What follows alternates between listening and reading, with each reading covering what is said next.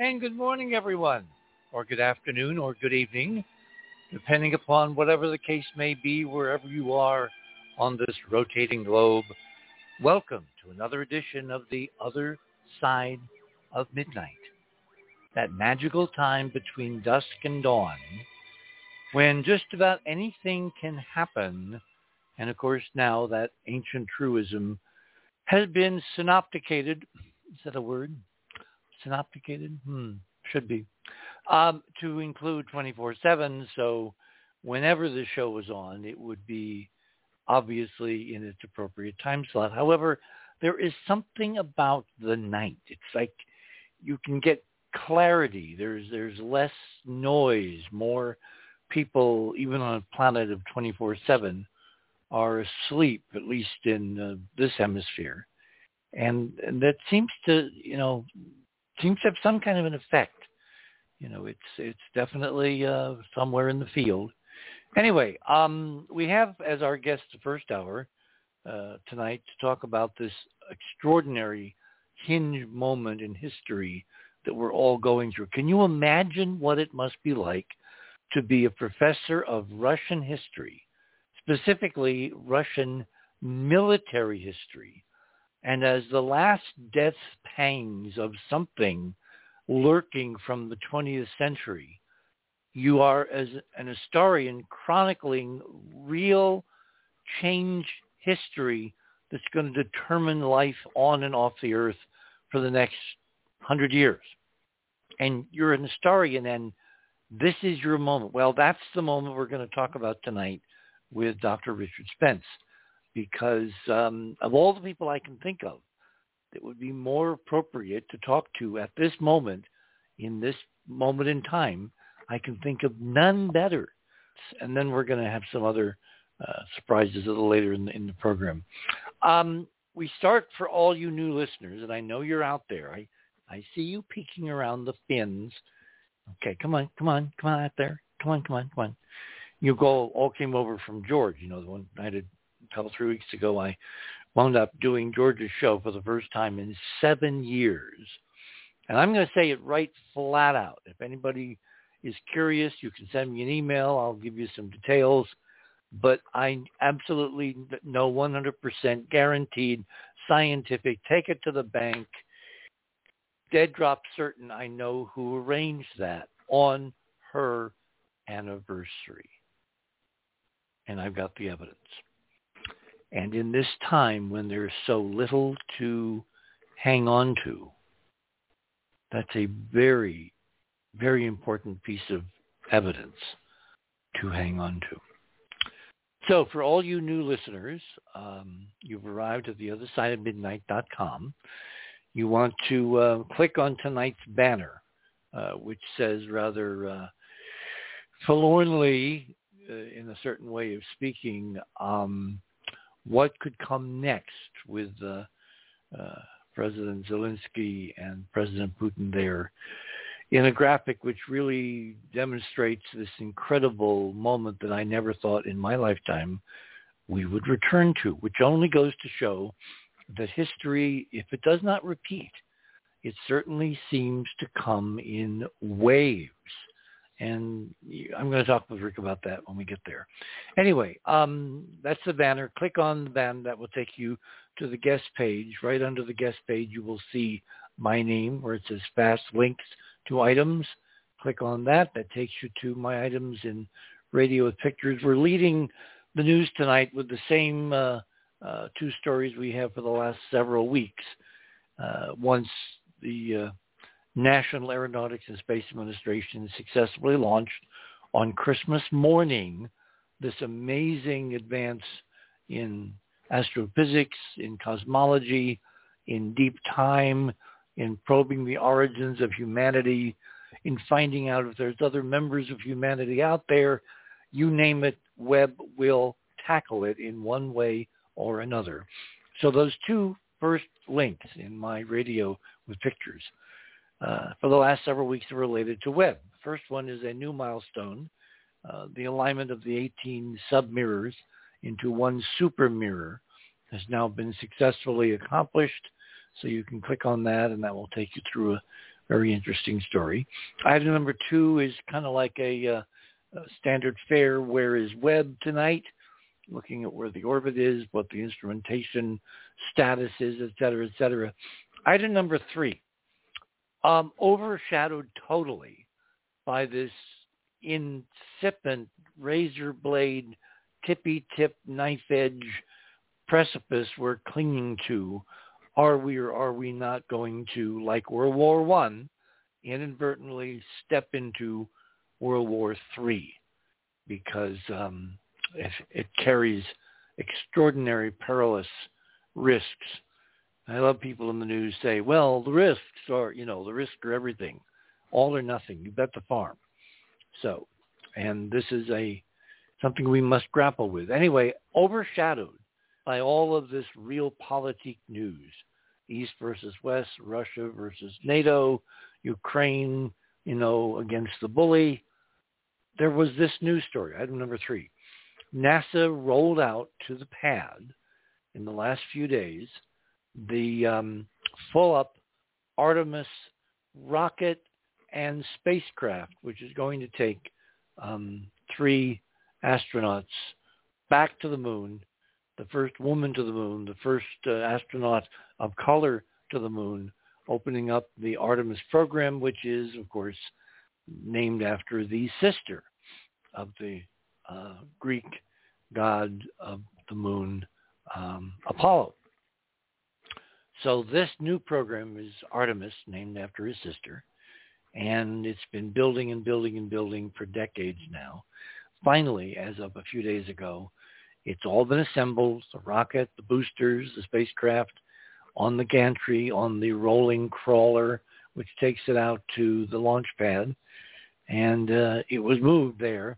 It's going to undergo, in the next few days, what's called countdown demonstration tests, where they do everything, fuel the rocket, load the propellants, do everything prior to what they would do prior to an actual launch, and they come down and they count to about 10 seconds, and they say, stop. So they get right down to 10 seconds of launch. The actual launch of Artemis 1, which will be uncrewed, there'll be no astronauts aboard, just mannequins and a lot of sensors feeding back through the loops on this mission. This mission is going to take the full-up Orion spacecraft and the Artemis rocket, the Space Launch System, SLS, in a full-up test sometime around June. They're now looking for that first test, where the rocket will drive the spacecraft into a distant orbit of the moon, the farthest that a man-made spacecraft aimed for lunar exploration has reached since the end of the Apollo program, which is about 50 years ago. We're in the window now. So in that window, the beginning of a stunning new unveiling of who we really are is going to occur. And of course, right as this unveiling is going to start, what should happen? Oh, there comes another pesky world war. Oh my gosh. Anyway, without further ado, let me introduce my first guest of the evening. Rick has been on many, many times. He is was a professor of history at University of Idaho. His interests include Russian and military history, along with espionage, occultism, anti-Semitism. His major published works include Boris Savinkov, Renegade on the Left, No One, The Secret World of Sidney Riley, Secret Agent 666, Aleister Crowley, British Intelligence and the Occult, and Wall Street and the Russian Revolution, 1905 to 1925. And you can go and read the rest of Rick's bio there on the other side of midnight.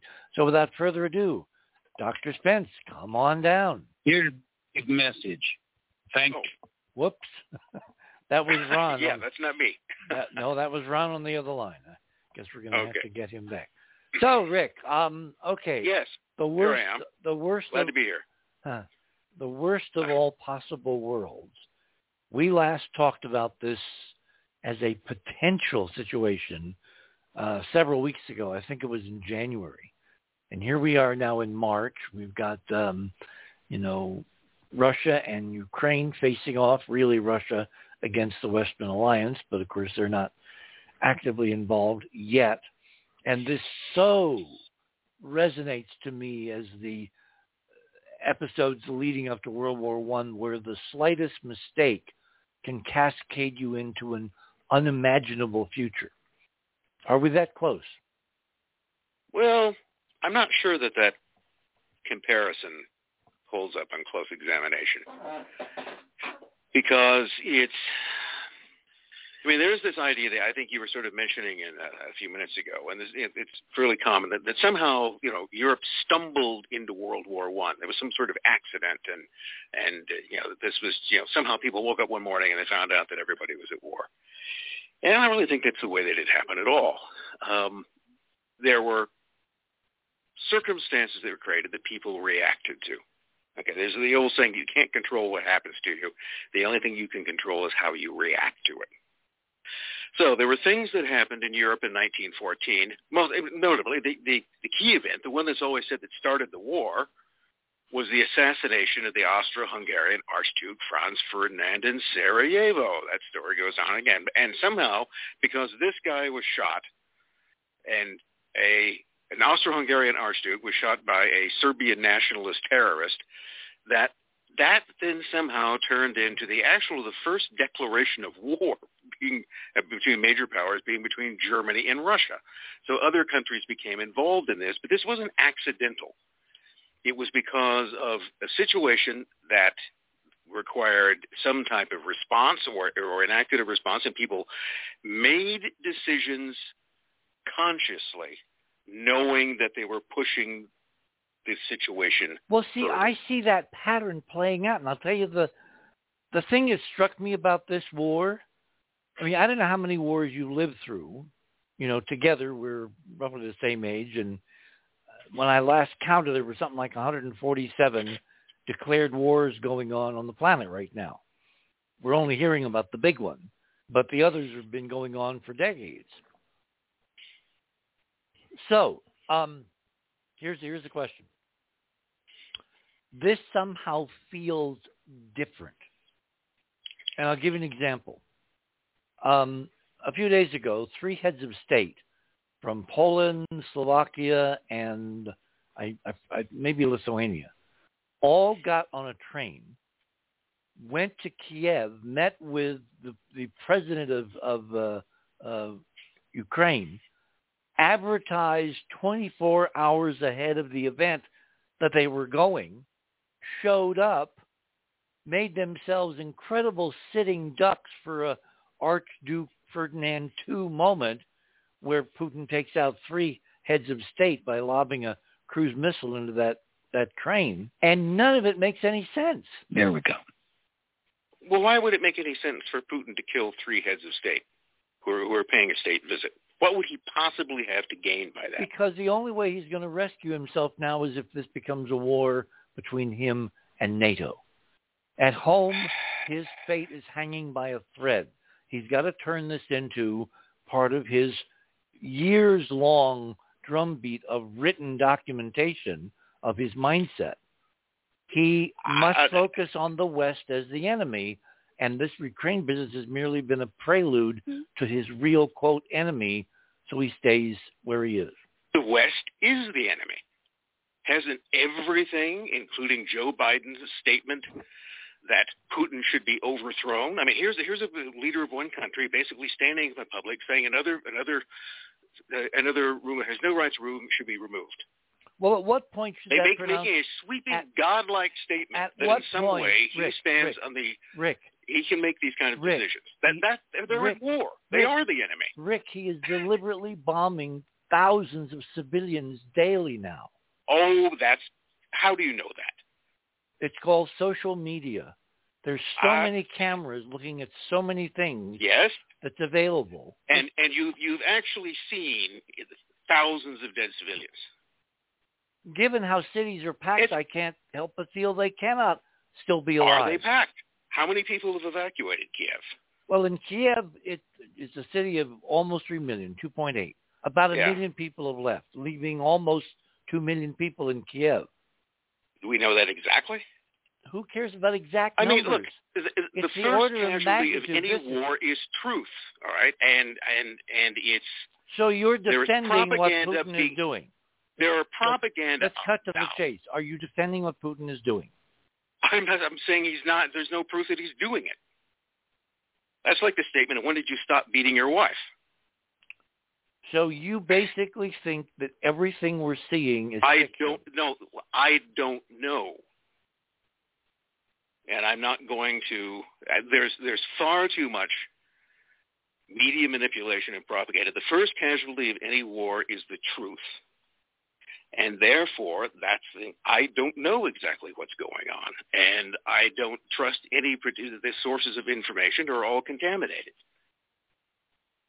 Well, then you were in a state of analysis paralysis. I'm not jumping to conclusions. And I also am not taking sides, which you obviously have. I'm kind of against genocide, yeah. What genocide? Where do you think 4 million Ukrainians are fleeing from if it's not genocide? You know how much it takes to drive someone out of their home? Refugees. I mean, that's a complete hyperbolic statement. I mean, this is so. This is why I think this is a difficult subject to talk about when things are going on. And, why I think it's kind of pointless to argue perceptions of reality.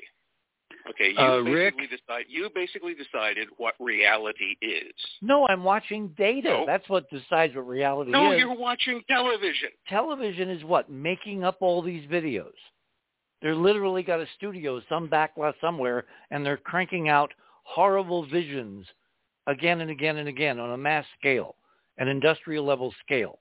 Or an industrial level scale is the simpler explanation that a lot of people now have smartphones and there's a thing called the internet, and they're showing us reality like we've never seen it before. It's Vietnam on steroids. They're showing you something. I really don't think that this is a profitable. Okay, this is exactly the type of thing that I don't want to be drawn into. I don't want to make predictions about something that is ongoing. I don't know what's happening. I don't trust the sources of information.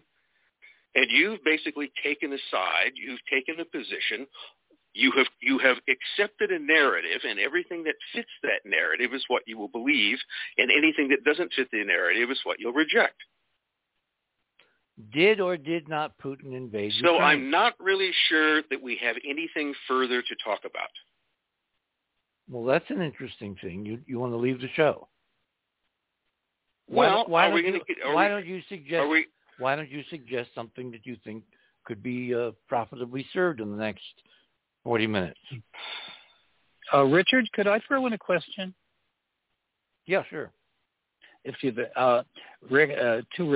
Rick, what's your comment on the 15 generals, et cetera, that have died, been run over by their own men with a tank, or committed suicide in the case of the latest one? Is it 15? Earlier today, the number was 7. How did that magically jump to 15? I could send you a link. The Daily Mail's been a pretty neutral observer of this sort of thing. A British tabloid newspaper has been a neutral observer. Okay, that's a cheap shot against them. They've been doing good journalism. No, that's a perfectly honest shot against them. Well, they do cover the Royals. They do cover the Royals like any British paper, but this is news. Don't deflect. Do you think those generals exist now, alive or not? I don't know. Do you? Well, when you have 2 or 3 separated sources that say, yeah, okay, they're dead, and the latest report that came out of an oversight committee that supposedly is run by the Russians discovered that one of the reasons that the one committed suicide a couple days ago is that he's the head of a tank battalion, and he discovered that 90% of their reserve tanks, which Putin told him to go roll out and add to the fray, were inoperable because they had all been cannibalized for parts while they sat in the warehouse. Putin told him this personally. A general of a tank battalion had a personal conversation and was told this personally by Vladimir Putin. So there's been no deaths and no explosions, and Putin's not really on the air. He's a simulacrum created by fake news image propaganda. I don't quite understand. You have to start somewhere, and then you figure out whether the people are telling you accurately or not. No, you basically made a statement that this man had been told. You said that he was told by Vladimir Putin that this was going to. So you have presumed that there was a meeting or some direct communication between them, which you have. Right, and I don't know the details of it, but no, the story. You don't know the details. You don't know anything, really. Not knowing the details is not equivalent to not knowing anything. You know better than that. You know better than that. I think I'm pretty much finished here. So, Rick, I asked you if you would take the conversation in a direction you thought was more profitable. Yeah, no, I'm done. All right. Awesome. Good night. Good night, Doctor. Ron?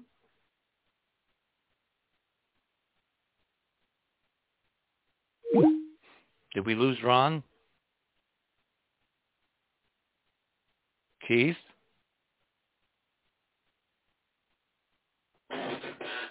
Did we lose Ron? Big message. Thank you. Keith, are you there? Hello, hello. I am seeing very weird things on this board, but I'm not hearing anybody. Hello. Hello. Please leave a message after the tone. Message after the tone. Message after the tone. Uh-oh. Keith, we're having a meltdown. Yeah, your video is on too. All right, we are on the air.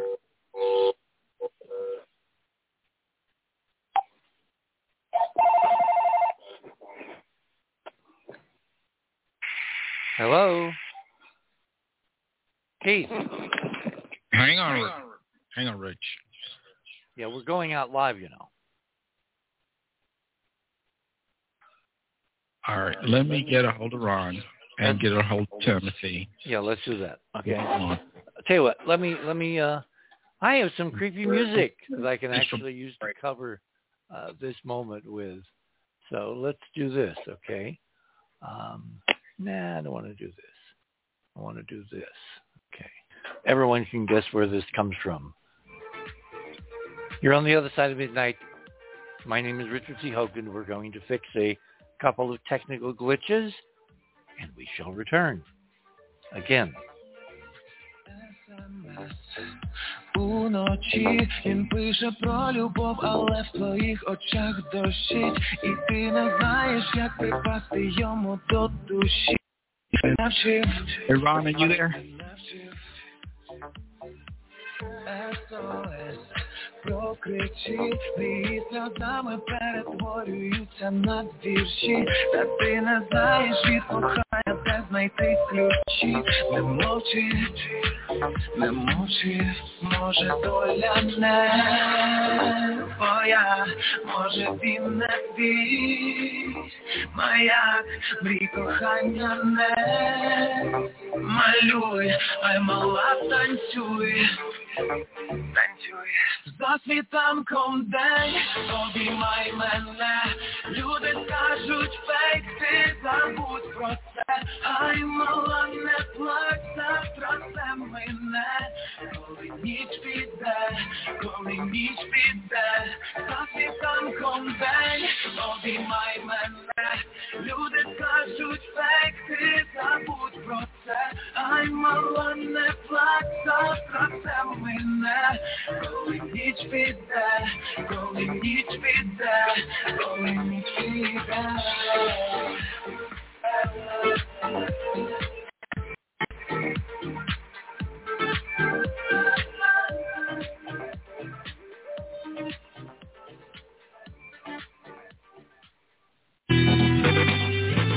theothersideofmidnight.com. Tune in to listen to Richard C. Hogland and his fascinating guests. Join Club 19.5 to get access to exclusive member benefits.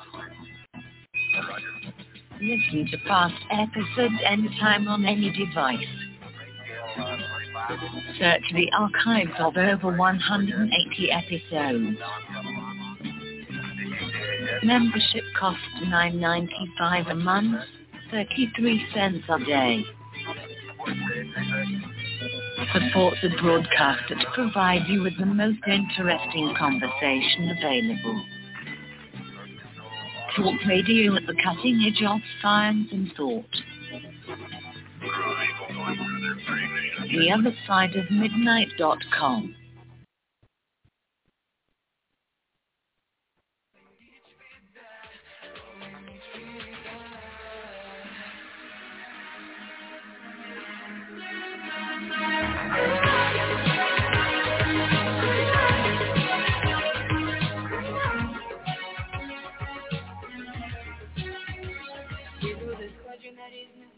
And welcome back, everyone, on this very tumultuous Saturday night. It's March 26th here in the Western Hemisphere, and I have just had a guest figuratively walk out on me.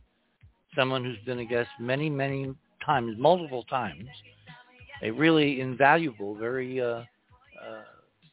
important guest who has provided very important commentary and background detail to our efforts to trying to figure out history. And for some reason, the subject of the Ukraine war has touched some very hot buttons, and he said that he could not continue with the conversation, and he left. Ron, are you with us? Ron? Let's see. Ron's here. There we are. Okay, I got the right.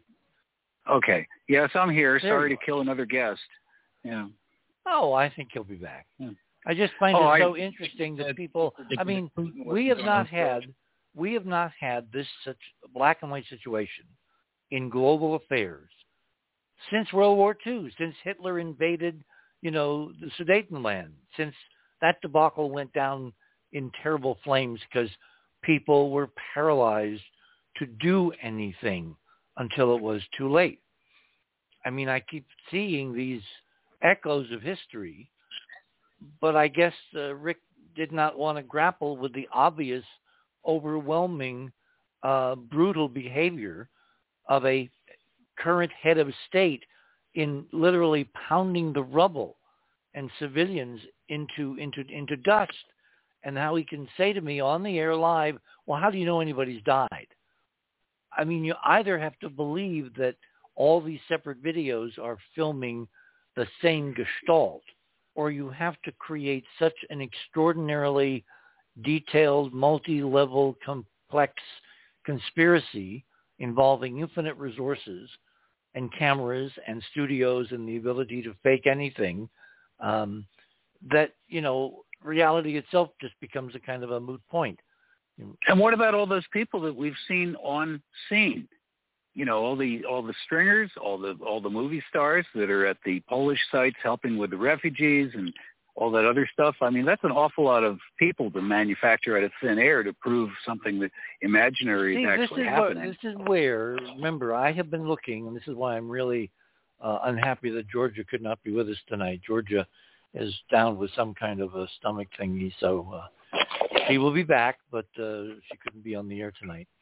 I wanted Georgia on to talk about the fact that this era, this time we're going through, this history we're watching unfold in real time right in front of us, is echoing my reading of ancient sacred texts that are countless thousands of years old and bespeak to a time when people who used to speak, and this is all in terms of metaphors, the same language, literally could not communicate with each other. And I'm watching a situation where even sober, serious, accredited professors of history cannot watch this history unfolding and even begin to admit to some very simple black and white truths. There's a good guy in this fight and a bad guy. And it's not hard to tell the difference. You don't have to, do a lot of standing on your head on one, finger to actually determine what is right and what is wrong in this situation. And I think we're going to blow past the break at the bottom of the hour. Ron, that was a lot of response. So whatever you want to, come back at. Oh, no, I'm fine with that. I'm just surprised that he walked away like that. Because all I wanted was his sources. I offered him a link to mine. It's not like the only place I've seen anything. You've known me long enough to know that I always want at least 3 sources for anything that I come up with. I give everybody else a hard time about that off the air. But can you guys hear? Yes, can you hear me? Yes, Keith, I can hear you. When I did the replay last week, when we had to postpone. By the way, before I forget, can you kill your camera? My camera's on? Yeah, it's on. Oh. It's been on for hours. Okay. I keep sending you notes. There, it's gone. In the replay of his last show, he did say that he didn't think Putin was going to invade. That wasn't going to happen. Yeah. So, and I suspected it was going to happen. And it was like we left it there, and now we're back 3 weeks later, 4 weeks later, however long it's been. It feels like forever, but it's been 4 weeks since the war started. And he was on days before the war started. And now we're in a new situation. To deny that Vladimir Putin, with the might of Russia, the second largest army on the planet, did not invade this little tiny, community called Ukraine, is like it's nuts to think that all that destruction, all that deliberate bombardment of civilians, the population, not the Ukrainian military, but the population, just to kill as many people as possible and to drive them out of the country, and to not admit that that's the basis of what we're looking at. So we're seeing videos of trainloads of people coming out of Ukraine, getting away from the conflict, but yet none of this is going on. Oh, no, they're making all that up. That's just all fake news. See, we are so far beyond the edge of the paper when it comes to, because remember, way back when, you guys won't remember this, but I've been on the air since before he was elected, I watched very carefully all of the bizarre statements out of Donald Trump. And when he was there in Kansas City and he made that speech about don't believe reality, just believe in me, I knew we were involved in an archetypal struggle for how do you know what you know? That epistemological foundation. How do you believe or trust in anything? There's got to be an edifice you've created in your mind with all the traps, all the dead snares, all the blind canyons, all the filters you put information through, so that at the end of that process, even if you're not aware of it consciously, you've applied some process to what you're getting in. You balance sources. You look at social media.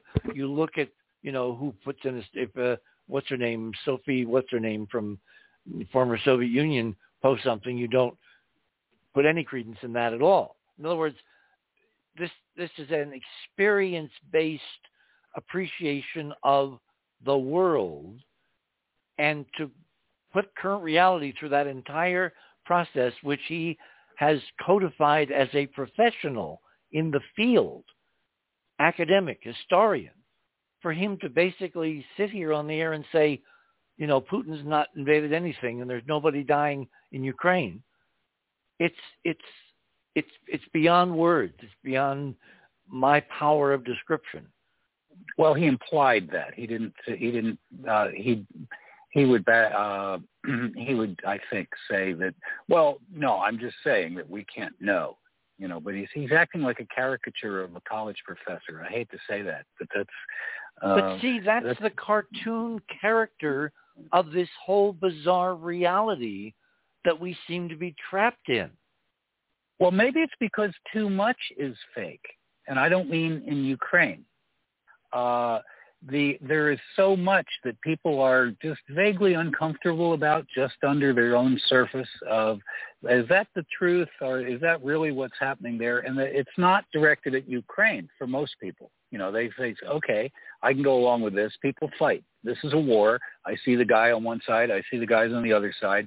Something's going on. They can get at least that far and feel comfortable with it, which is why people are generally have somewhat more clarity in their attitudes than somebody that's used to just working from modeling, I guess, because it's not that hard to read. It's just surprising how strangely true some of the most extreme possibilities have turned out to be, like the fact that a whole bunch of the Russians' equipment seems to be in poor repair or just plain old unavailable. Well, we did say weeks ago, didn't we, that when you go, remember the McNamara?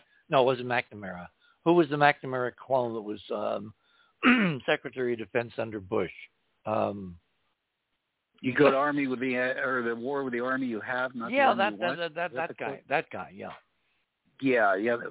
Was that? It was the McNamara clone that came, the second technocrat to serve as Secretary of Defense. You don't mean Donald Rumsfeld? Yes, Rumsfeld, the clone of. Or as he's called in his hometown of Rancho Santa Fe by some of the people that I knew there, Donald or Ronald Dumsfeld, but they didn't necessarily agree with him. But yeah. Anyway, guy. he brought technocracy to a whole new level in terms of the Pentagon. The first besmircher of this whole concept was, of course, McNamara. Anyway, be that as it may, if you don't believe that all these separate sources frantically putting all these videos showing every possible aspect of this war, including images that cannot be shown on network corporate television, if you think that's all fake and it's all made up, or your second level position, oh no, the bodies are real, it's just the Ukrainians killing each other to make Russia look bad. In other words, if you're a tenured academic and you believe any of that crap, you've lost your mind. Trying to be very respectful, I'm astonished that Rick Spence could not hold out for an hour and defend whatever, I don't know what his position was, that Putin did not invade Ukraine?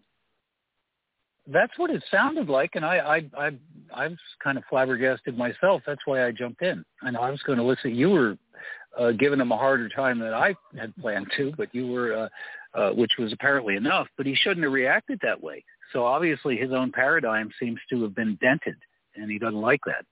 Well, remember, weeks ago he bet that Putin, this is all bluff.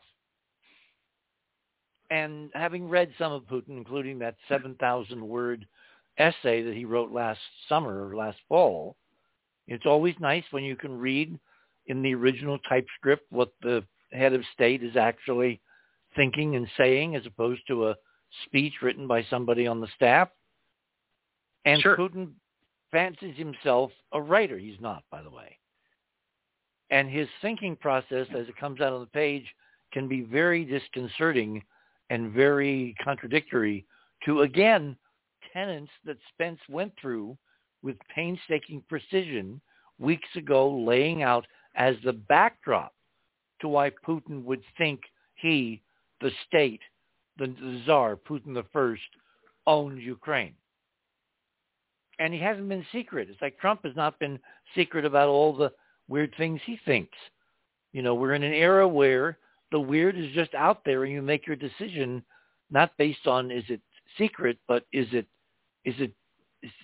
supported by any other facts. The idea that this war is the West's fault somehow because we were hemming in a more and more paranoid Russia with more and more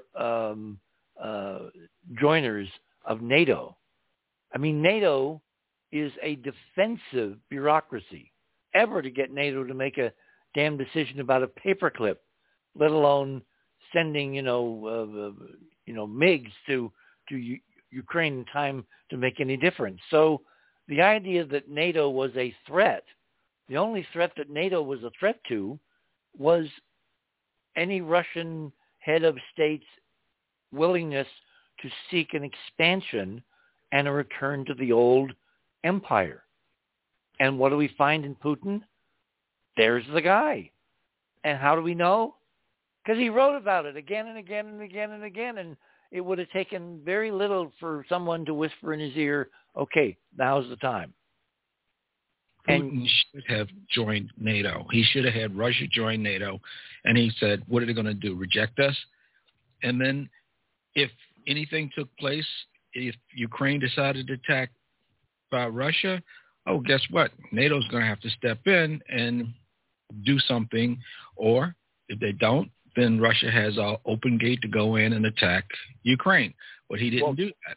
Keith's right on that point. He apparently wanted to somehow goad NATO into joining the fray, and then he could claim a wider war which would overwhelm in its significance all of these petty little problems, like the fact that their maintenance sucks and people have been stealing behind his back and all the other things that paranoids worry about anyway.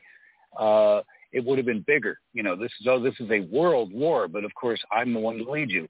And that's what he was aiming for, but he couldn't pull it off.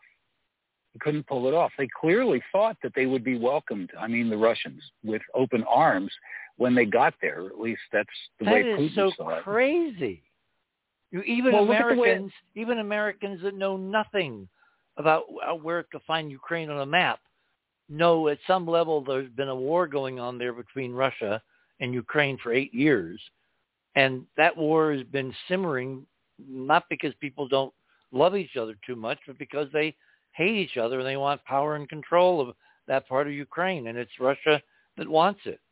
So the idea that they were going to be welcomed as liberators was crazy from the get-go. Yeah, especially since, and I double-checked this again today with some of my sources, the people in the Donbass, that he said he was going in there to relieve from the enslavement by, or whatever the hell the problem was supposed to be. They were the first ones to start shooting at the Russians when they came across the border. Everybody else was willing to stand by and say, well, you don't want to come in here. Let's talk this over. But the ones that started shooting right at them were those very ones that some of the press is accusing of being Nazis and everything else. Doesn't matter why. They were the first ones that said, no, you're Russians. We don't want you here. Go away. Had nothing to do with their language. And that's been distorted in the news apparently somewhat. But, okay, I can take that either way, but it makes sense. That's an industrial region. Unlike most of Ukraine, which is farmland, it's what hasn't been burned to a crisp now. It's got a bunch of big industry there, and Russia doesn't have any right now. Their economy's in the toilet. They have nothing to export except raw materials, and that's not a good way to live. If you're an oil emirate or something, you don't need anything else. But for a country like Russia, no, they used to have manufacturing and all that other stuff, but it never advanced. Well, it was never allowed to advance, and that gets it. See, I wanted to ask Rick, as an historian, having read, because I sent him some of the writings as kind of background for the conversation about Putin, things that Putin himself had written over the years. I want to try to find out from an academic historian who reads documents and papers and memos and email and letters for a reason, what he thought was going on in Putin's mind to start the unthinkable, unless he was working on such bad information, deliberately fed bad information, so this event that makes no sense would inevitably somehow now come about. I just get this feeling that this is, even though the participants are honest about it, it's somehow a manipulated event. Somehow Putin got played. He's gotten played by, and since he's got such a small circle of trust at this point, it's hard to imagine who that was. I have suspicions. Well, that gets back to Rumsfeld's line you go to war with the army you've got. He did not know that the shell that he thought of as the supreme, Russian army is nothing but a false front Potemkin village. Exactly. Yeah, exactly. In fact, thanks for saying Potemkin. Yes, you bring in that's where that term comes from. For those people who are not historically minded, since we lost our historian for the time being, what was Potemkin? How did a village figure in some god-awful war the Russians got involved in, and what was the whole point of it? Ron? You're asking me? Yes. Yeah, I never even saw the movie, but it's the point is that it's a complete false front. The simpler model of it in modern times, which has been used. We used it in Vietnam. The various countries have used it various places. You put a bunch of cardboard tanks out in the field that can be spotted by the airplanes that fly overhead or the satellites higher up, and they can't tell the difference if you do a nice job of it. And they say, "Oh my goodness, they've got thousands of tanks lined up," and really they're not. That's the simplest. Potemkin village. I think it was a model village set up to give the image of perfection when it was really just fake. It was all false fronts. I mean, I go back to my central question that Rick did not answer because I don't think there is an answer that keeps us on the edge of the paper. Why did 3 European heads of state risk everything to go to Kyiv to be there with Zelensky? Why did they let the world know 24 hours ahead of time? Were they bait for Putin, and Putin didn't take the bait? Go ahead. I don't think that was it. It came out of a conversation I had with you the other day about something else. But I said, okay, that fits into there because I know you started right away saying, why did they take a train? Why did they take a train? Well, they're not messing with the trains. So I said, okay, analytically, why are they not messing with the trains? The Russians, I mean. It's not like they don't have planes and missiles. Because it's largely farmland. Everybody has at least seen the news, which I suppose everyone, even college professors, will accept that that Ukraine is an area that grows an awful lot of wheat and crops that feed a lot of places, including Russia. And the way to get grain to market is to load it onto boxcars or suitable carriers and use trains. That's what trains are for. Because you can have a train that's 6 miles long. You can move a whole bunch of stuff all at once. Well, if he wanted to take over the country, to add that to Russia, because Russia they produce a lot of grain as well, but not enough. You wouldn't want to destroy the trains. You just have to rebuild them. But that doesn't look. You can now with a cruise missile, even the Russian technology, you can pick the left window as opposed to the right. So you can take out one rail car, do nothing for the track that can't be repaired in an afternoon, and you'd make an incredible statement that they were going to a war council, that they were violating whatever non-aggression pact that Russia thinks it has between it and Ukraine, et cetera, et cetera. In other words, why advertise? Why make a big fat target? And I still don't have a satisfactory answer because when I posed the same question around Biden doing the same thing, the closest he got to the war zone was on the other side of the line in, I think, Warsaw.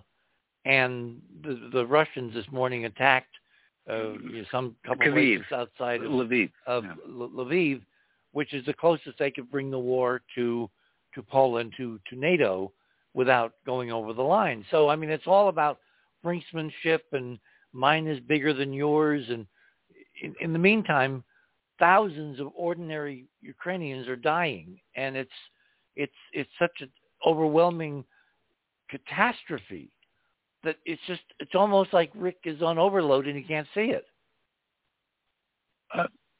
That's probably pretty close. Yeah, some people can't handle having bad data. if you realize that some of your own data is wrong, I don't mind being wrong, but I don't like it. But it's like, oh, okay, I got to straighten that out. But this whole problem of how do you believe, what do you believe, who do you believe, goes back to NASA's first principle, the so-called NASA mantra. Never a straight answer. No, that was the second one. The first one was no single point failure. The way you guard against a biased perspective is by looking at multiple sources. And in an era of social media, where you've got an incredibly high-tech society where Elon Musk, with the satellite system, is keeping all these, YouTubers on the air, you've got thousands of videos uploaded per day all over Ukraine showing you any facet of the country that you want to look at for as much time as you have to spend looking. And the Gestalt says they're under an incredible invasion by a big brother just across, it's quite far from the Dnieper, over there in that border called Russia. They're the, victims, and Russia's the aggressor, and Putin is the guy doing it. And there's no ambiguity. There's no ambiguity, and for him not to be able to, look at the daylight and the nighttime and say that side is in night and that side is in day, I just found absolutely stunning. And then, of course, he has to leave, which I find. Well, a lot of that footage that you mentioned, the publicly available stuff, it's you're right. It's too much. It's too much for primetime television, basically. But you can find it on the web. The bodies littering the ground and the blown up tanks and the actual attacks underway and everything else. That's coming off of commercial satellites, with a couple of exceptions that I think I saw snuck in there because there's no possible way that the Maxar array would have satellites good enough to pick up what they were detailing from there. So they snuck in somebody gave them a military sat picture and said, look, this is a picture of the mines, because they can, the military satellites can find mines that are already buried underground. The commercial satellites are not quite that good. They're not allowed to be. But you'll see a little Maxar chop on most of them. A couple of others on some, and those people couldn't all be complicit in some big secret story. They're commercial enterprises that it's whichever way it goes, it works in their favor because people are using their services. So they're and the military data has got to be better. It always has to be better. I only made one prediction about this encounter. I say stupid because I sympathize for the dead on both sides. There's probably some of the Russian army that I would think were horrible people and we're better off without them, but everybody's got their job to do. And if they're, they think they're doing right, well, I give people in uniform, they get a little credit from me. But anyway, and most of them look just scared to death. They're just raw recruits. That kind of a mess doesn't come easily. But the making up a fabrication to pretend that something like that is going on is just such a bigger job. It's almost beyond comprehension, and there'd be no purpose. Cui bono. Who gets anything good out of that? It's got to mean something. Of course, the Russians are lying. They do propaganda. Of course, the Chinese are lying for their own purposes about what their opinions about any of this stuff. Of course, our own intelligence agencies will manipulate things as they will, but there's got to be raw data in there that's solid, and somebody in Putin's position should have had access to it. Didn't Putin go on a soccer field before a game and explain to the Russian people why they went into Ukraine? Is that also staged? Putin said, let me go ahead and work with these people and stage this whole thing? Oh, you mean at the stadium? It was a week or so ago? It wasn't too long ago. Yeah, and you see him standing there in a suitably warm jacket, because I'm sure it's chilly in Moscow right now. $14,000 warm. Oh, that's a very warm jacket. Yeah. Okay. Well, he is an oligarch. What the hell? Yes, and the report from the news services got to at least take the information in. was that they were driving around in buses in the early morning, going, "Come over to here, get on bus. You're going to listen to President Putin." And they bus loaded people in there just to get people in the stadium. And then shortly after he started speaking, he had equipment problems. And just imagine if you could do what Putin would do when his mic cuts off. So while they were trying to sort that out, people started drifting away because nobody was paying attention to the people that had been brought into the stand. So the place was practically empty by the time he got to the main part of his speech. And that, again, is supported by social media stuff. You know, the Russians and their cell phones. So he's people aren't buying it anywhere. I don't know. I heard the one stat, and of course I can't prove it. That said that the older people, like the post-60 generation in Russia, are the only ones that think that this is the right thing to do, and that we've got to go clean out them Nazis and everything else. And the younger generation have too much access to world news, and they're going, well, that doesn't make any sense. No. The attitude that my nephew, who thinks the Earth is flat, takes on when you give him data about why the Earth isn't flat, and he just takes on an attitude of, no, I'm right, you're wrong, and gets very defensive. If Putin's supporters were half as adamant about their positions as the flat earthers I've met, the Ukrainians wouldn't have a chance. Yeah. That's unfortunate, but true. Yeah, I know, but there's anyway, sorry, Keith. Yeah, no, most of this is for home consumption in Russia, I think. You know, most of the, and that's where a lot of the confusion's coming from, because of course you're not going to get it straight from them. I mean, look at why would you make up something like that news anchor that came on set on a live show on RT and said, held up a sign that said, "Stop the war"? And all the things that are going to happen to her. In this time-release aspirin.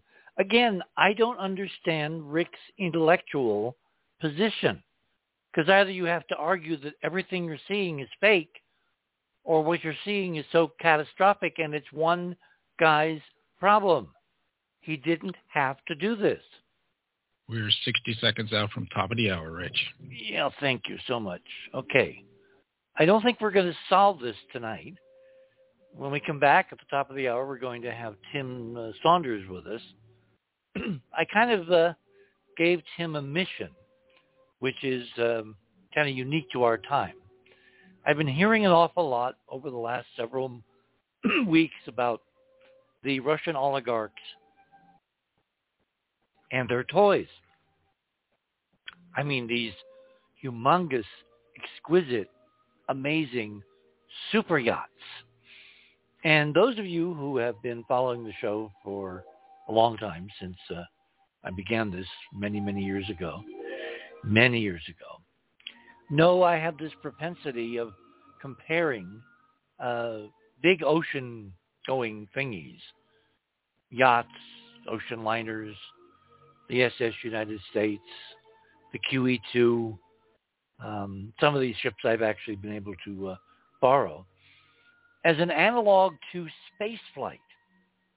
And so as more of this conversation began, I began wondering about, was there a way we could talk about these oligarchs' yachts as the kind of beginnings of what Elon Musk is going to finish, which is private, spaceborne ocean liners of the interplanetary deeps. And that'll open up a really interesting set of questions. You're on the other side of midnight. My name is Richard C. Hoagland. We shall return.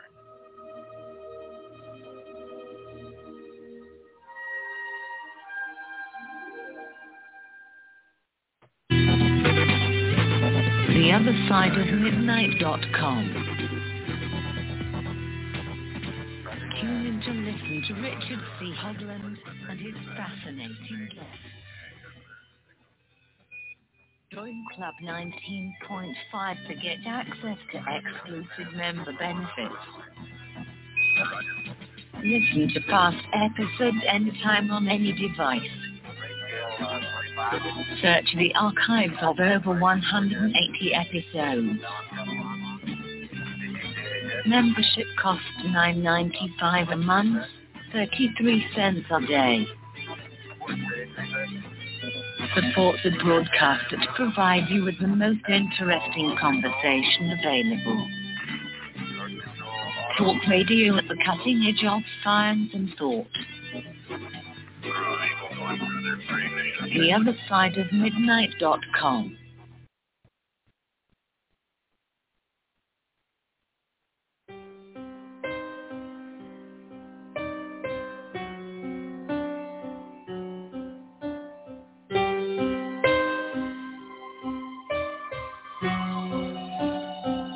And welcome back, everyone, on this Saturday night, 26th of March, 2022, here in the land of enchantment.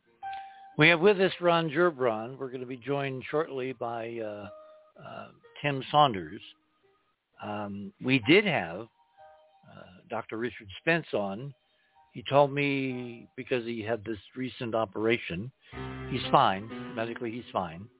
That he was really not feeling tip-top, and if he could get by with an hour as opposed to the normal 3 that we do, that'd be very appreciated. And I, of course, said yes. So I expected to have a very spirited, interesting conversation about the absolutely mind-boggling data surrounding this Ukrainian war that it's like, who ordered this? In whose benefit? In whose possible positive outcome could anybody at any time have imagined that this was a good idea? And yet you have a guy named Vladimir Putin appears to have decided almost all by himself that this was the neatest thing since sliced bread. So he ordered, 150, 200,000 troops into Ukraine, and they're getting their asses kicked. And it's just beginning to dawn on him. He's lost how many generals now? I mean, these again were questions that were legitimate. Ron would bring up a question, how has he lost so many generals? And Rick said, well, how do you know? Well, how do you know anything in an ongoing live news situation? You follow as many different threads in the conversation these days as you can. You try to look for sources that will distill news sources. You try and compare those. You're constantly looking at this and that and this and that, and you're arriving at this kind of consensus of, okay, this is going on. Those numbers are probably inflated. Those people are really in trouble. This is going to continue until, in other words, you look at all these big picture elements. Anyway, Ron, are you back with us? Oh yeah, I'm here. I just moved to the background because I thought Tim was hopping in. I thought he was too. Keith, where are we with finding Tim? We are pinging Tim, who is in Turkey. So he's in a totally different morning time zone there. Yes, but he has yacht vision. He knows all about these super yachts. Well, it's just so amazing that they've suddenly, I love big ships. They're so almost there, extrapolating forward to where they're, orbiting a star, orbiting the Earth, orbiting, between Earth and Mars or whatever, as opposed to on one little ocean of a little tiny world that's all kind of liquid on the surface, mostly anyway, 80%. So, are we pinging him, Keith? Yes, I am. Okay. Well, maybe he didn't get the memo either. Communication, I keep saying. Tim, very interesting stuff in radio pictures, which hung around. He'd be able to see what Tim was presenting, and I'm still here, Keith. You can't get rid of me that easy. Yeah. I think he was referring to Rick Spence. Spence. Yeah. Good. Okay, I wish he'd stuck around as it's well. so weird. I have not had a guest walk off my show in its various iterations, going way back to when I was this museum curator in Springfield, Massachusetts, and I would have an evening and morning show, and I would drive back and forth across the valley because I literally woke up the valley with a morning show, and then I drove to another CBS affiliate south of Springfield in Middlebury, and I did a drive time show in the afternoon and evenings. And I kept that up until one night I fell asleep on the air. And oh my God, did that cause repercussions. Do you know the FCC really gets unhappy with you when you fall asleep on the air? They don't like it. Yes, they do. They really don't like that. Anyway, long, backstory leading nowhere. Those were the days when I was interviewing interesting and controversial newsmakers. And I'm not quite sure how I did it, but I landed General Walker. Remember General Walker in the Kennedy era? Yes. Remember what his claim to fame was? He had a very turgid general, no. Well, he had a very turgid history as a general, and then he somehow got involved in the Kennedy assassination as some peripheral character. Who apparently someone tried to get rid of him, and he got he had to duck because bullets were coming through the wall of his office or something, and hit the coffee cup on the desk in front of him, wherever he was, and that was one of his later claims to fame. Anyway, I was able to get General Walker on the air as a guest on this little tiny station there west of Springfield called WDEW. DEW, as in dew line, as distant early warning system dew line. And the talk shows back then, they didn't have their own personalities, a lot of them. And so you went under the general rubric of the station, and because it was, mostly talk, it was the dew line. And there was a pun and all that good stuff. Anyway, General Walker walked out of my studio. He physically was in the studio in Springfield, Massachusetts, got up, walked out of the studio. First time I'd ever had anybody, certainly of that stature, leave me cold on the air. And now all these decades later, Dr. Richard Spence said, I'm out of here. You did have one other leave. And that was my fault. That was my fault as well. Remember? I'm trying to remember the show topic. Well, it wasn't deliberate. It wasn't by design. No, I asked him like one question, and he said, "That's it. I'm out of here." And I can't remember the details. Maybe Keith could, but it's I'm just a radio terminator. I'm sorry. I like to get to the point. Okay, so I take it that we don't have Tim with us yet. Nope. He's showing a yellow light, which means that he's logged in, but he's just idle and he hasn't gone green at any point. Have you sent a message? We're doing all this on-air production, folks, because that's the only way you can do it. Welcome to Backstage Radio. I would type him a little message and say we're all waiting with bated breath. I mean, you put a number of interesting things in the radio with pictures, so I presume we're going to be able to talk about those. In the meantime, yes. I was very intrigued that the same week that NASA, in a completely overwhelmed news story, rolls out the Artemis spacecraft that's going to take us back to the moon, and all the stuff we know is sitting there just waiting. The same week, NASA opened up a 50-year-old sealed core tube from Apollo 17 that apparently is the bottom of the top that was opened in 2019 And this core tube, the material has been kept under vacuum for half a century. And so the same few days that NASA's rolling out the Artemis spacecraft that's going to take Americans and others back to the moon, NASA, opens this sample and begins a very detailed 21st century technology analysis of materials that were deliberately set aside so that as science progressed and technology progressed and the instrumentation got better, this would be a pristine sample like you'd gone to the moon yesterday and brought it back to apply current technology, which has made considerable advances since the first moon landings back in 69. Yes, and it was double vaxxed or double vaxxed because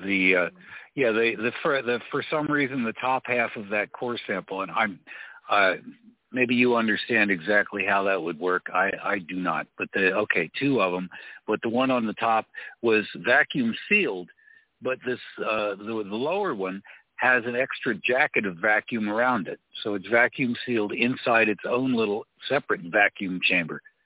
And so it was really protected. Well, I understand they were the top and the bottom of one core tube.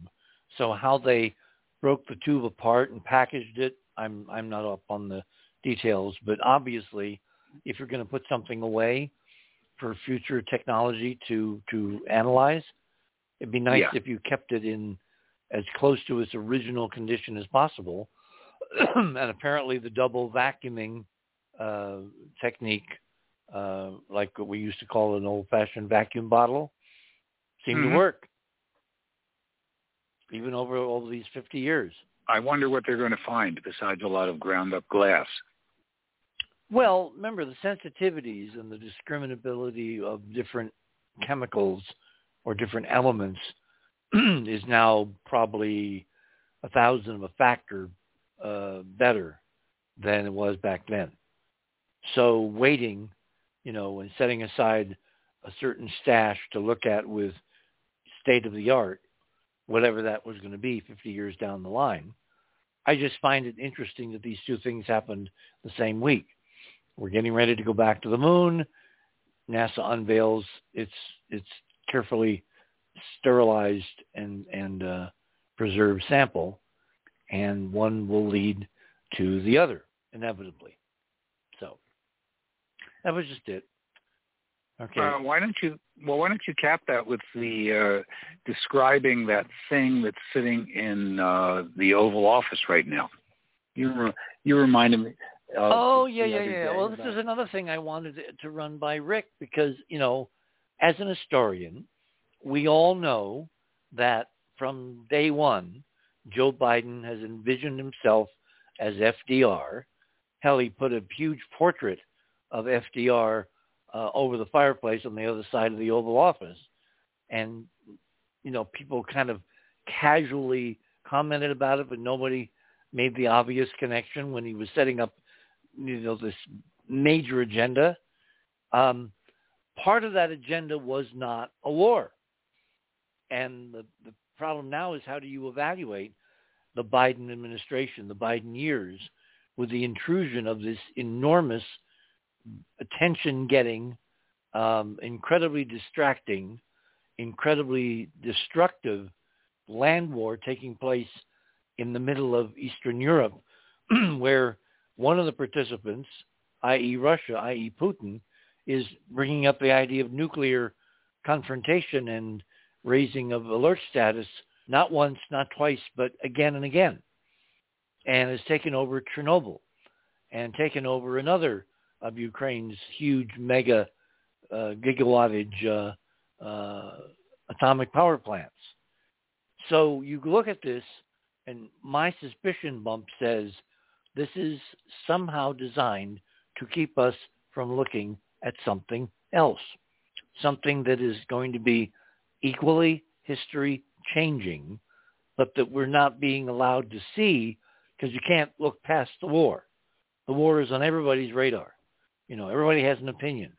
Everybody has, obviously, as you could tell tonight, very extreme opinions, and their emotions are outweighing their academic, rational, logical sense to look at the various elements of this and say, why does this make any sense now?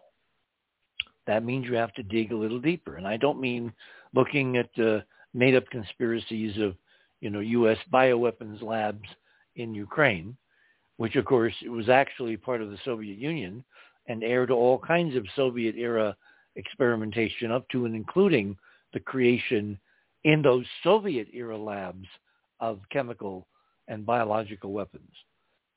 So, again, the deflection of the politics around this from an obvious historical paper trail. I mean, there's no way to deny the Soviet heritage of the state of Ukraine and what it did for decades to try to get out from under that awful history of being part of the Soviet bloc and being ordered to do things and create things that were definitely very dangerous, like Chernobyl. So it would have been nice if Rick had stuck around to have the conversation, why now? What is different about now? And the only thing I can think of is at this hinge point of history where there literally has been, up until relatively recently, mainstream political efforts in Washington, in New York, in London, in other cosmopolitan centers to mainstream the UFO problem, up to and including creating its own office in the Department of Defense, reporting directly to the President of the United States on the eve of what we've discussed on the show many times, actual congressional hearings. Well, just as that is all about to go down, suddenly we're all fixated by this huge war, a land war in Eastern Europe, where nobody's going to benefit.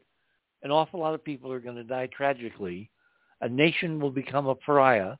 The head of state, they're already calling for his head. There's no upside for anybody involved in this. So why is it happening? In whose interest is this major, huge war on the terrestrial landscape? And the only... Maybe there's some... Go ahead. Oh, sorry. I said maybe there's something in those UFO papers.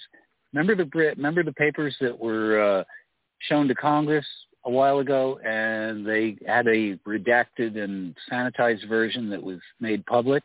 Yeah. And they just released the previously classified version a couple days ago. Which, of course, Pentagon did not get any attention at all because everybody is focused on the war. Exactly. Yeah. See, I happen to feel that the war's its own objective. It's designed to soak up all the oxygen in the room, as they used to say in the news business, so that nothing else can get discussed, not even, the first black woman to be appointed to the Supreme Court, who's going to be voted into the court probably in the next couple of weeks.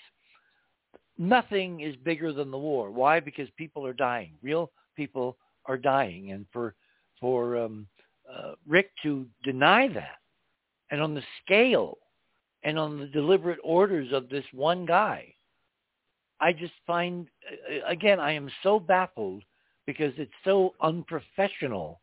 And in all my dealings with Dr. Spence over the years, the one thing I could have said above all else is that Rick is a consummate professional. So what's going on? Why aren't people able to think their way outside of these obvious conundrums that are, filled with false information to make it more difficult to reach a logical conclusion? Maybe it's because we don't have William Randolph Hearst to kick around anymore. Okay. Remember that little... Well, I'm trying to remember what country it was where they got sent. It should be well known that I hate politics. I follow them when I have to, and I do my research when I need to clarify my own thoughts about it. But I don't live and breathe politics like some people do. But William Randolph Hearst, the man who, everybody that smokes pot knows who he is because he was responsible for most of the anti-cannabis laws because he didn't want them to start using hemp for a paper source because he had deals for the trees. But he sent a stringer down to get some information on the war that was brewing in, was it Cuba or Panama? It was between Spain and us, and it was over Cuba. There you go. And remember the Maine. And his people looked around and said, "There's blowing up one ship. Okay, you can pull that off. Blowing up half the populated centers of the country of Ukraine, and on live television with 1,000 different cameras. No, it's really happening. That's what was so astonishing. It's like he was denying what he's seeing take place. I'm tempted to say something, but everybody out there could fill in the blanks about my feelings about the sensitivities that would cause somebody to do that. So it doesn't matter. But no, you can give William Randolph Hearst's famous quote that, he said he'd provide the war. Okay. He said, you said that you provide me the story, I'll give you the war. In other words, it was an early exaltation of fake news. Make it sound drastic enough, and I can sell lots of newspapers and trump it up, and then we'll get this war started, and we'll all make lots of money. It's kind of analogous to what's going on now, except as you said, there's thousands of different inputs and outputs. There's cameras everywhere, literally everywhere, everybody's pocket, and they're getting used. And logistically, it's impossible, to coordinate that stuff. You can't even sift through it. I mean, it's so much of it is random, and it's like they're all just. The shock value is enormous because you don't know what you're going to see next. And I mean, even what I had decided to find out. Wait a minute, you're kind of breaking up. We're there. Losing you, Ron. Oh no, I didn't do a single thing. Let me see if I'm getting half a bar. Now you're back. Okay.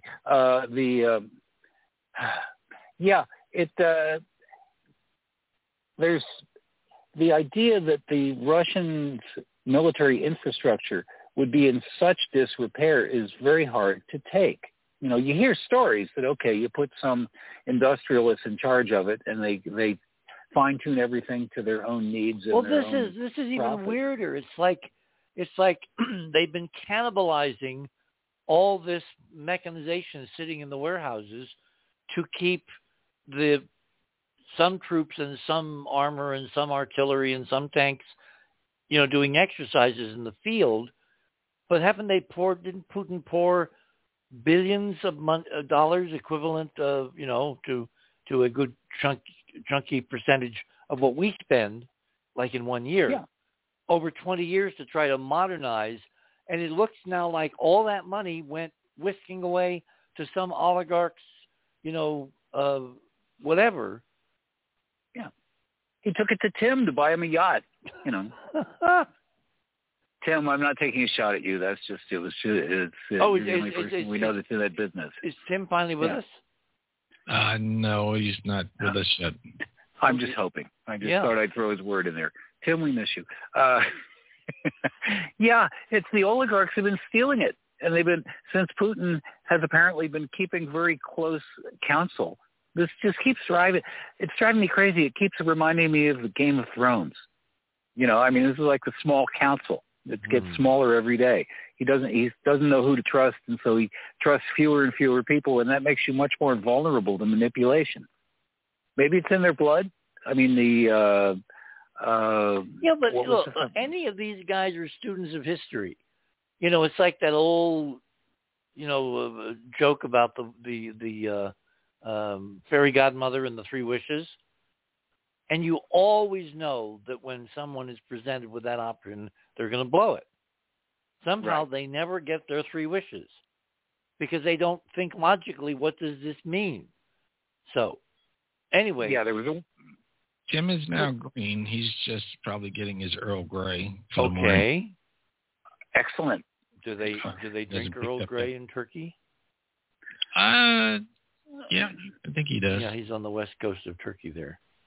I think he's on the Adriatic, I think.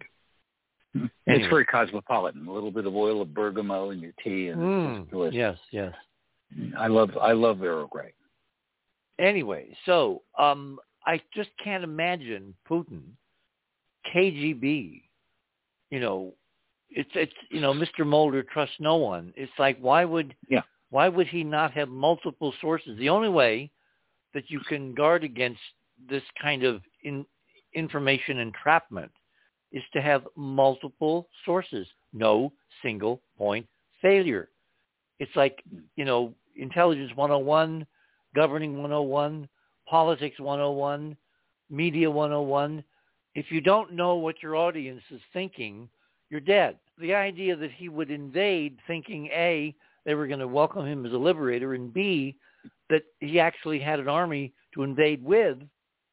I mean, it literally, the image that comes to mind is one of these shiny tanks, and if you take, a screwdriver and touch it, you find out that all that armor is really just tinfoil. There's nothing underneath. There's balsa wood. It's that bad. The tanks are balsa wood with aluminum foil covering. Right. Well, the Chinese have done that. The North Koreans have done that. We've done that. The Brits have done that. It happens. But they have their own version of DARPA. Actually, that'll be on my research list this week. I don't know much about their labs, but they have hypersonic missiles and stuff like that, which they claim they had at a more mature stage than anybody else's, although apparently not the case. One of the things I double-checked recently was, they've had somewhere between 20 and 60% failure rate of their missiles that the Russians have been launching. Crazy. Which means, and that's not maintenance. That means that they're not put together right. Well, remember the hole in the space station. Wait. You're missing another possibility. Okay. What if it's really exotic, high-tech weaponry that is masquerading as 60% failure? In other words, if I control a hyperdimensional technology that makes it impossible to bring two elements together, then it'll look like it's a failure, but suppose it's an active weapon system designed to look like a failure. Anyway, hold it there. Well, my guest this morning, Ron Gerbron, someone said to me some weeks ago, Ron never gets a chance to talk. Well, tonight was his roll of the die. In fact, I'm going to talk about dice and dies. Is it Dice, S, or Dice, D-I-C-E, or Andrew Dice Clay? That's a question for trivia. You're on the other side of midnight. My name is Richard C. Hoagland, and when we come back, hopefully we will have Tim Saunders with us, because I want to talk about oligarchs and their yachts. I'm fascinated by multi-$100 million yachts, because they sure do look like spaceships to me. We shall return.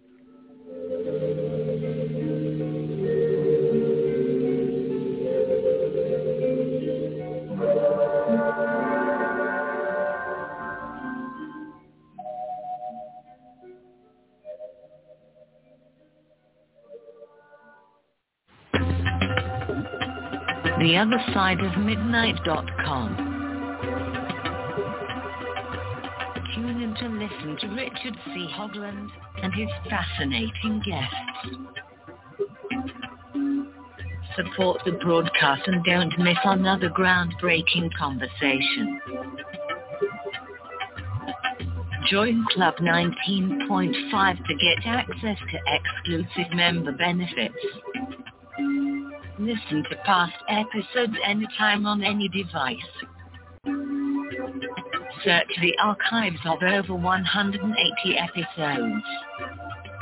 Membership costs $9.95 a month, 33 cents a day. Talk radio at the cutting edge of science and thought. TheOtherSideOfMidnight.com.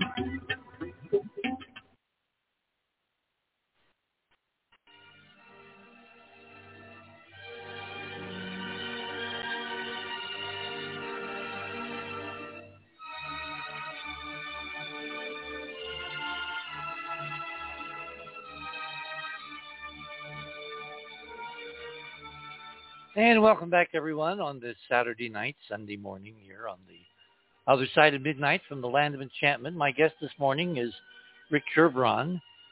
We did have Dr. Rick Spence with us. What did I say? Rick Sherbrun? Ron Sherbrun. Ron. And because he couldn't take the heat, wasn't very warm, he just kind of left. I've never had a guest, for decades. Ever since General Walker, I haven't had a guest just kind of walk out.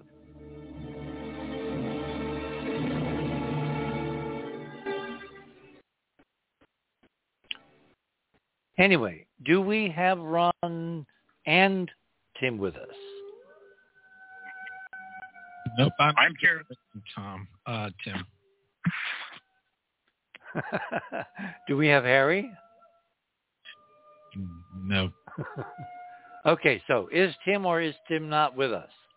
Tim's not with us, but we still have Ron. Ah, okay. Yeah, I'm here. Okay. Well, all right. I was eating Doritos. That didn't seem like to be something I should do on air. Probably not. Let me kill that. Crunch, crunch. No, don't want to do that either. Okay. My board tonight is acting very uppity. Okay.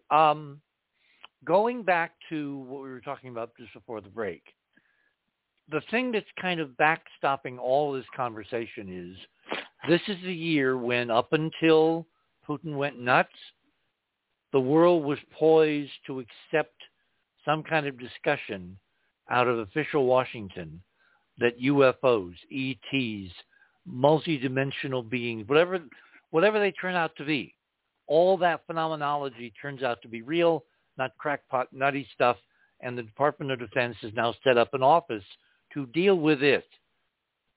And it's against that backdrop that when Biden was elected, one of the first things that we know that the White House did was to call over to NASA and to actually ask for a specific lunar sample, which we have posted on our website many different times. I can probably try to find it and we'll post it, after this show. But it basically shows in a little glass case a stunningly symmetrically damaged artifact. Clearly, some kind of artificial gadget, device, technology, icon, memorial, memento, whatever you want to call it. It's there.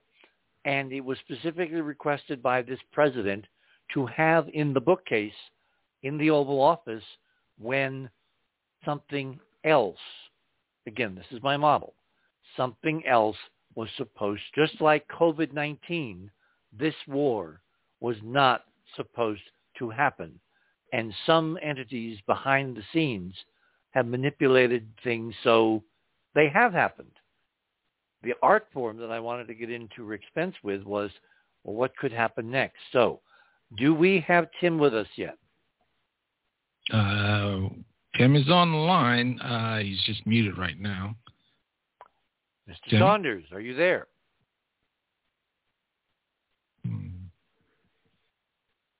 Good morning. There he is. Good morning, Tim. And I was just plugging in. It's a little bit of an echoey position I'm in today. Yeah, it does sound like you're sitting in a tiled hall.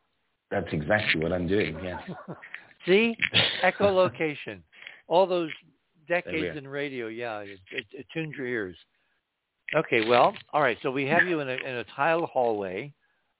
probably lots of white around. Now, that's just being presumptuous, Richard. Oh, okay. You have no idea about the color.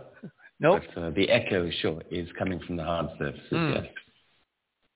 Well, did you hear the news at the top of The Other Side of Midnight that Rick Spence refused to stay on for the whole hour? In fact, he thought Ron had somehow overstepped a boundary, and he quit. He left. He ran away. Well, it doesn't sound like Richard Spence. No. He usually stays for an in-depth conversation. So did anybody upset him? I did. You did, Ron. Good morning. Yes, Good yes. evening. Good evening. How are you, sir? I don't know why. I just asked him about all of the missing generals, and he went off.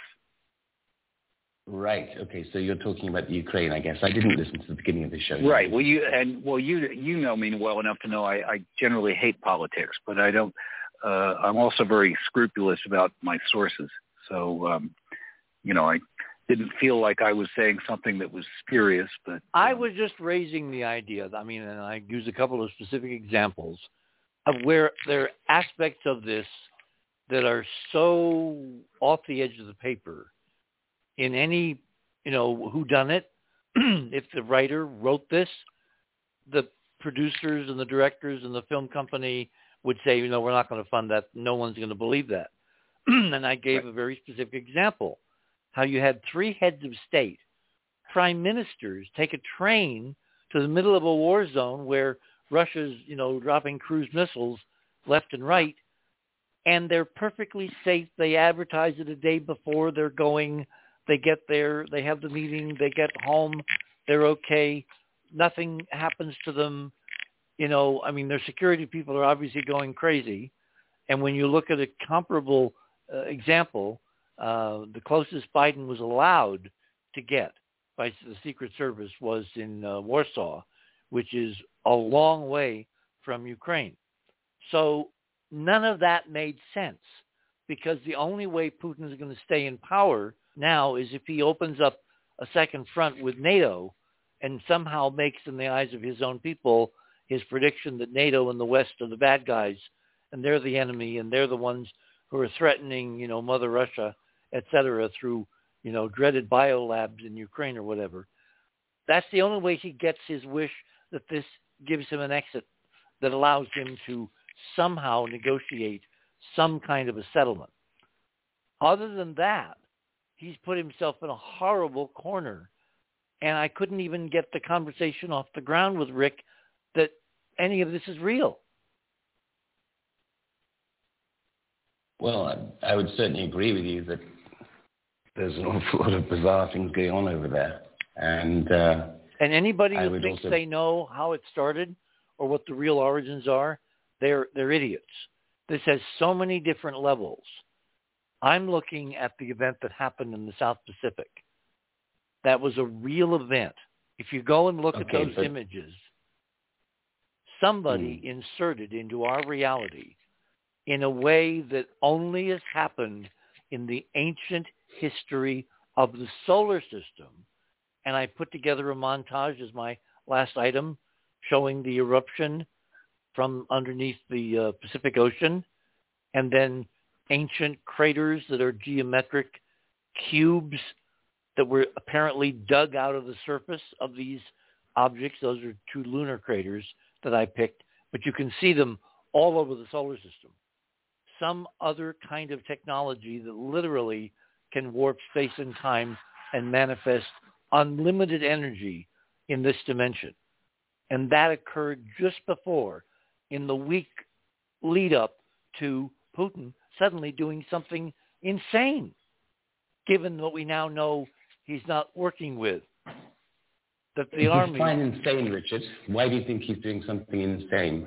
Because I don't think he's Putin anymore. I think something else is, shall we say, manipulating him. I think we're living in a world where I'd question if anybody in power is really in power, actually. I would say that we're living in a world where it sounds a little far-fetched to some people, but I would say that we're living in a world where who most people think are leading are in fact puppets. Well, once you make that transition, that leap, then you can stand back and say, okay, who benefits from what's going on in Ukraine right now? And the answer is none of the players that we can see down here stand to benefit. The only player that I can see that benefits is invisible, wants to stay invisible, is willing to do almost anything to remain invisible, including kill thousands, tens of thousands of people as a distraction to prevent the inevitable unveiling that was on track to happen in the next few months. You're talking about many subjects and many facets of many subjects at the same time. And Ron made a point earlier. I haven't even begun on that one first. So,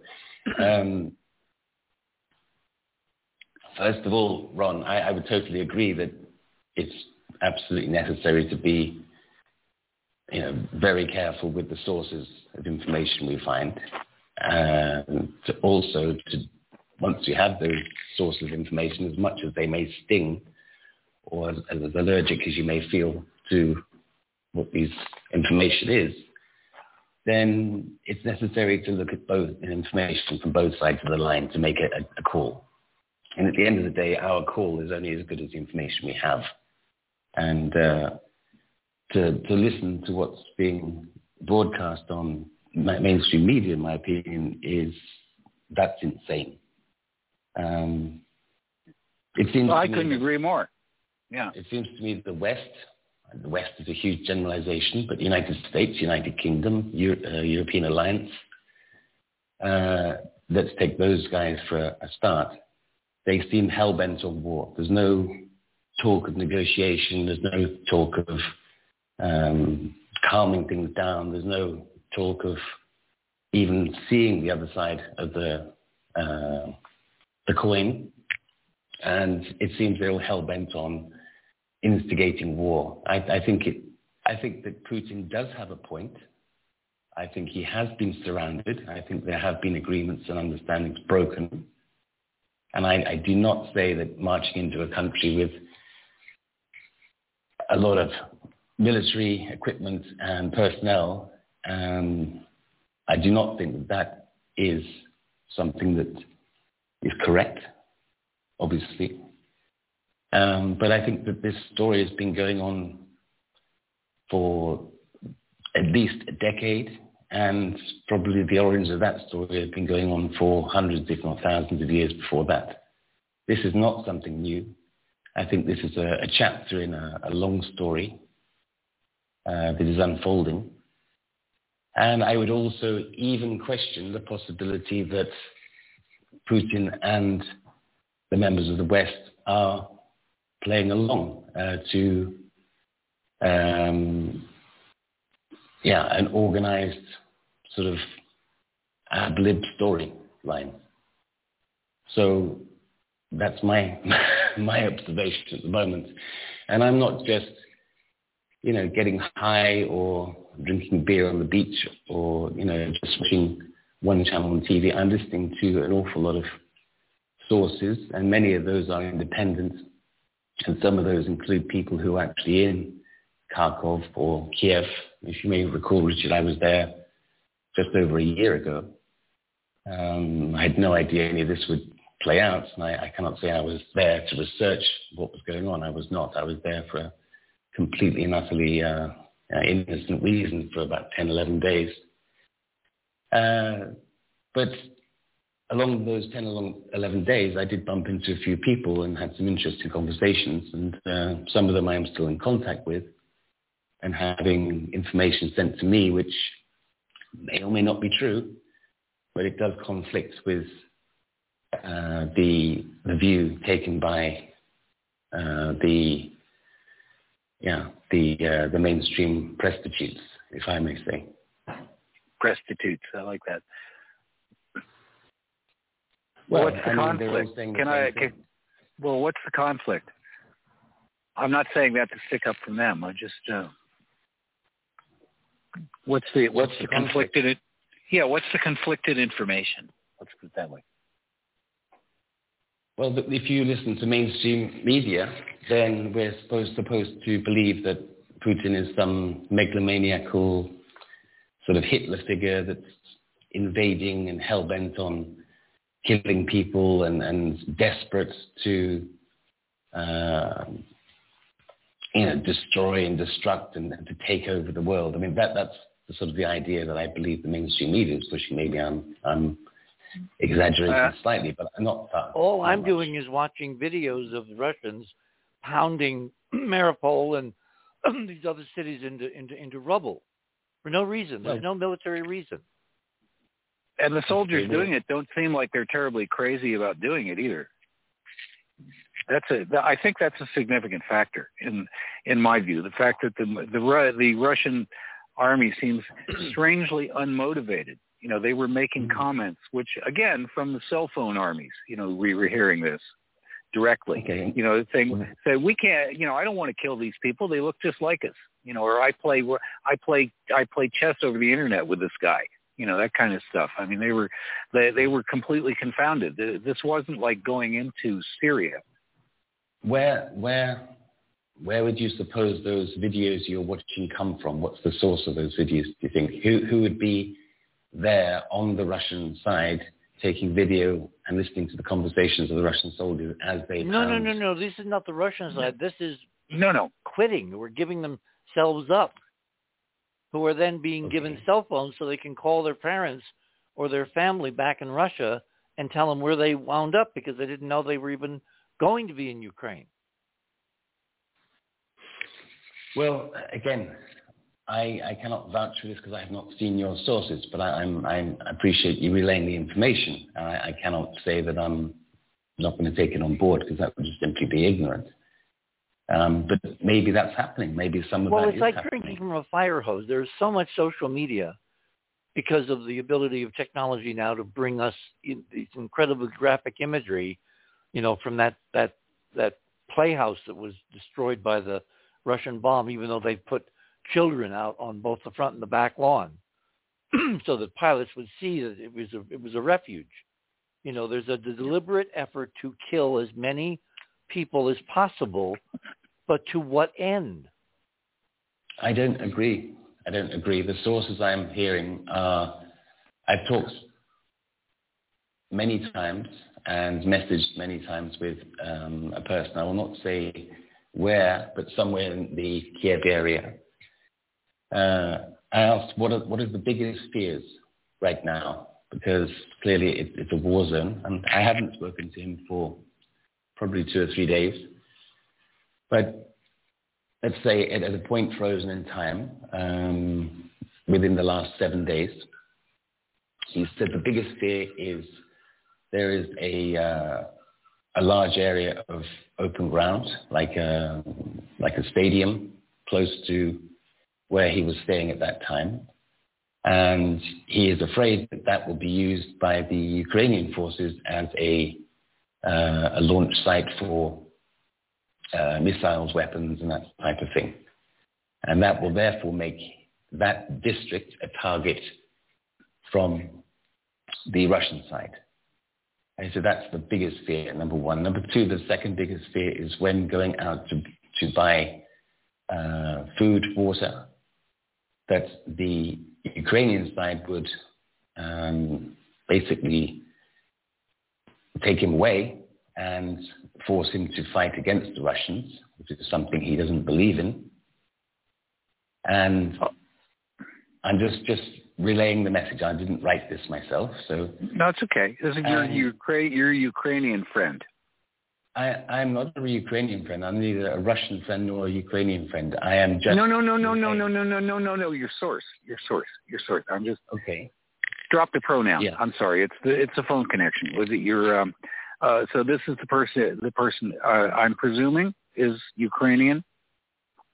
You can say he is, even if he isn't, if it works for the narrative. You know what I mean? Is that you talked to someone there? Well, more relevant, relating his personal. More relevant, he is someone who's living in Kiev, right?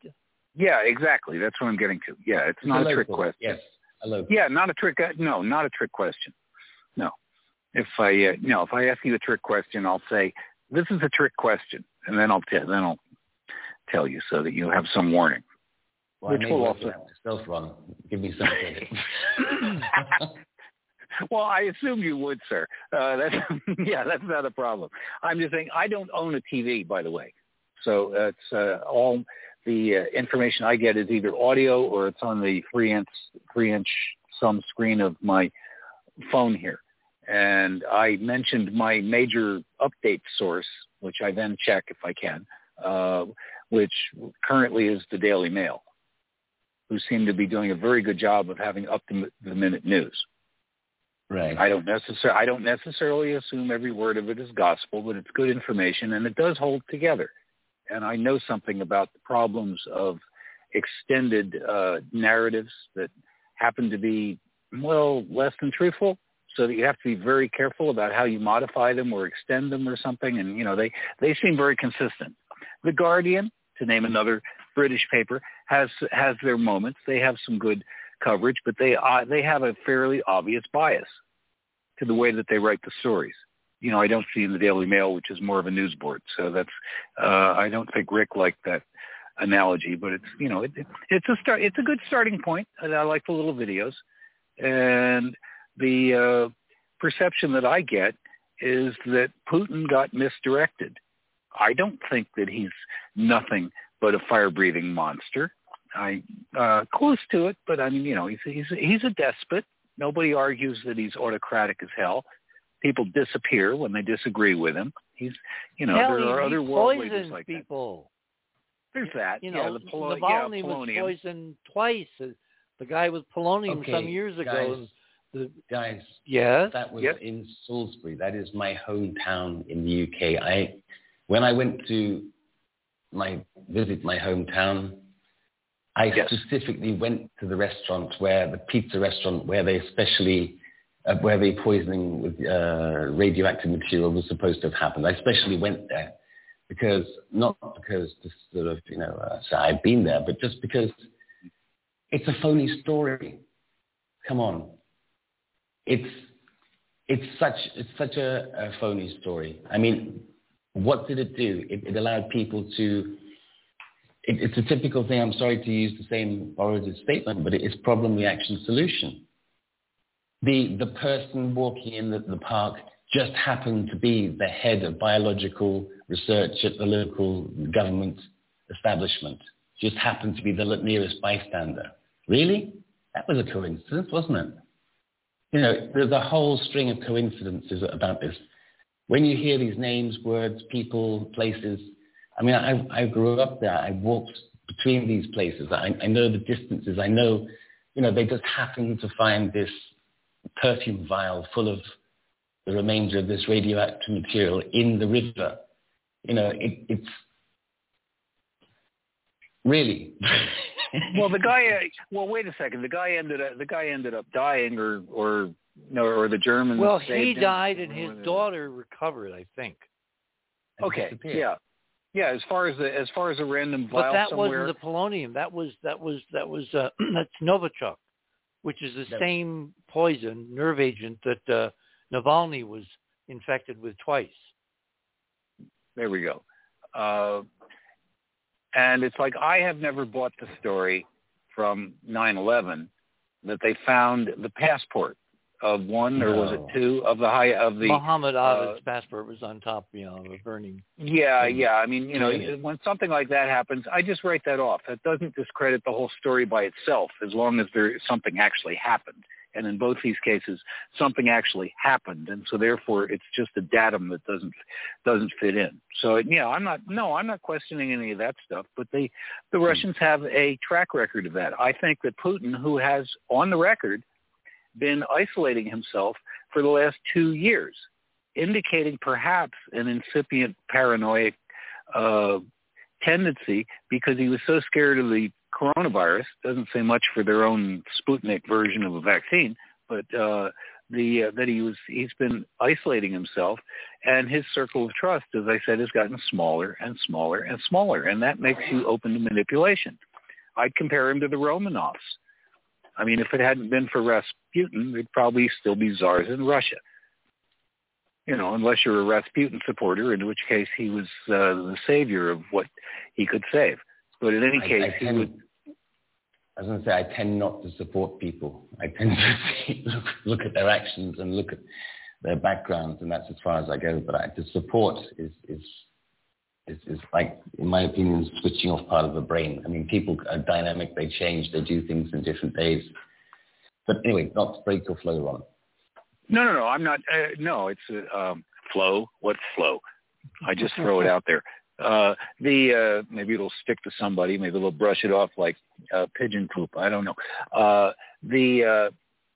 No, I just think that Putin is acting within the parameters of what I assumed his character was like. He's just a bit more radicalized, and it seems like he's that if you limit your sources of information to a tiny little fraction of what they once were, then you're more and more influenced by the few that you still talk to. And his primary confidant, according to military sources and everybody else, was that really scary-looking David Icke reptilian kind of character that was in charge of the FSB. And he is a spooky-looking dude, whoever that is. I don't have a list of the names here, but he disappeared a few days ago. Now he's gone. And so his closest confidant at this moment is a fellow, another name. I'm sorry, I haven't caught it. Like I said, I only check into this stuff when I have to. His name begins with an S. He was the general in charge of their forces at Aleppo, which for people that are fans of war, that was a mess. And this guy did everything. Torture, dismemberment, chemical weapons. He's got it's all lined up against it. He's the send this guy in. He will kill everybody until the rest of them submit. And he's one. There are warriors like that in the employ of various governments. Hopefully, we don't have as many. But this guy's got a reputation for that. He's already picked up a new nickname as the Butcher of Mariupol. Because they reduced that city to nothing but ashes. I said it looks like the moon. Richard said it looks like Mars. They wiped out the city, and that's where that theater was. And Richard, you made it sound like they were standing children on the lawn waving at the planes. They put signs out in front that said in Russian. That's children. That's what I said. Yeah, you neglected to mention signs, and I was picturing these little tykes standing there in the lawn while the planes came overhead. But they bombed it anyway. They knew there were people in there that were civilians, and there was no call for them to not obey those protocols of war. There are protocols that everybody's supposed to follow, even if you hate the guys you're fighting. And that's one of them. You don't, or as the mafia says, not a target, or not a player, not a target. You don't shoot at civilians unless there's a good reason. I'll tell you what, guys, let's hold it there. My guests this morning are Tim Saunders and Ron Gerbron. And we're talking about Ukraine. We had Dr. Rick Spence with us for the first few minutes, and he didn't like a couple of questions, I guess, and he walked off. You're on the other side of midnight. This is the Ukrainian national anthem. Very nice national anthem. I sure hope this gets over with real quick. You're on the other side of midnight. My name is Richard C. Hoagland. We shall return.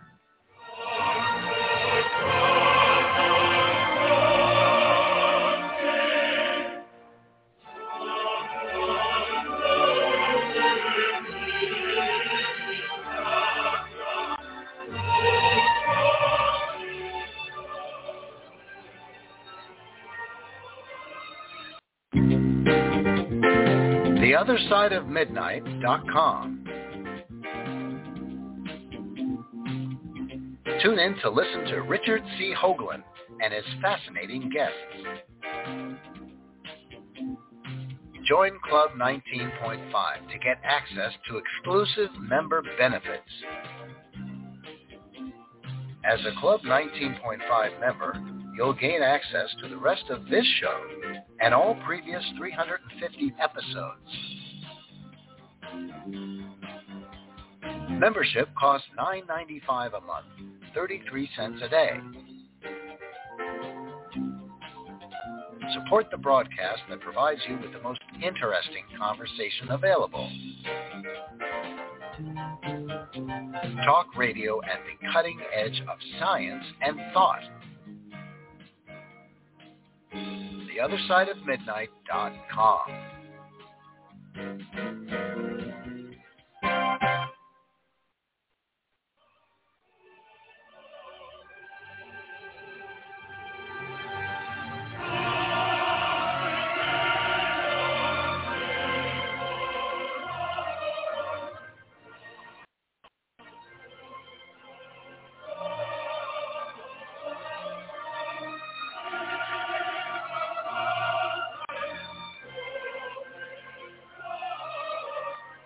And welcome back, everyone, to the other side of midnight.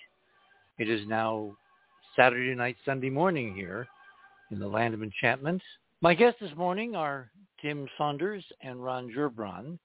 And Tim, I want to turn the conversation, if we can, to the moment of my obsession.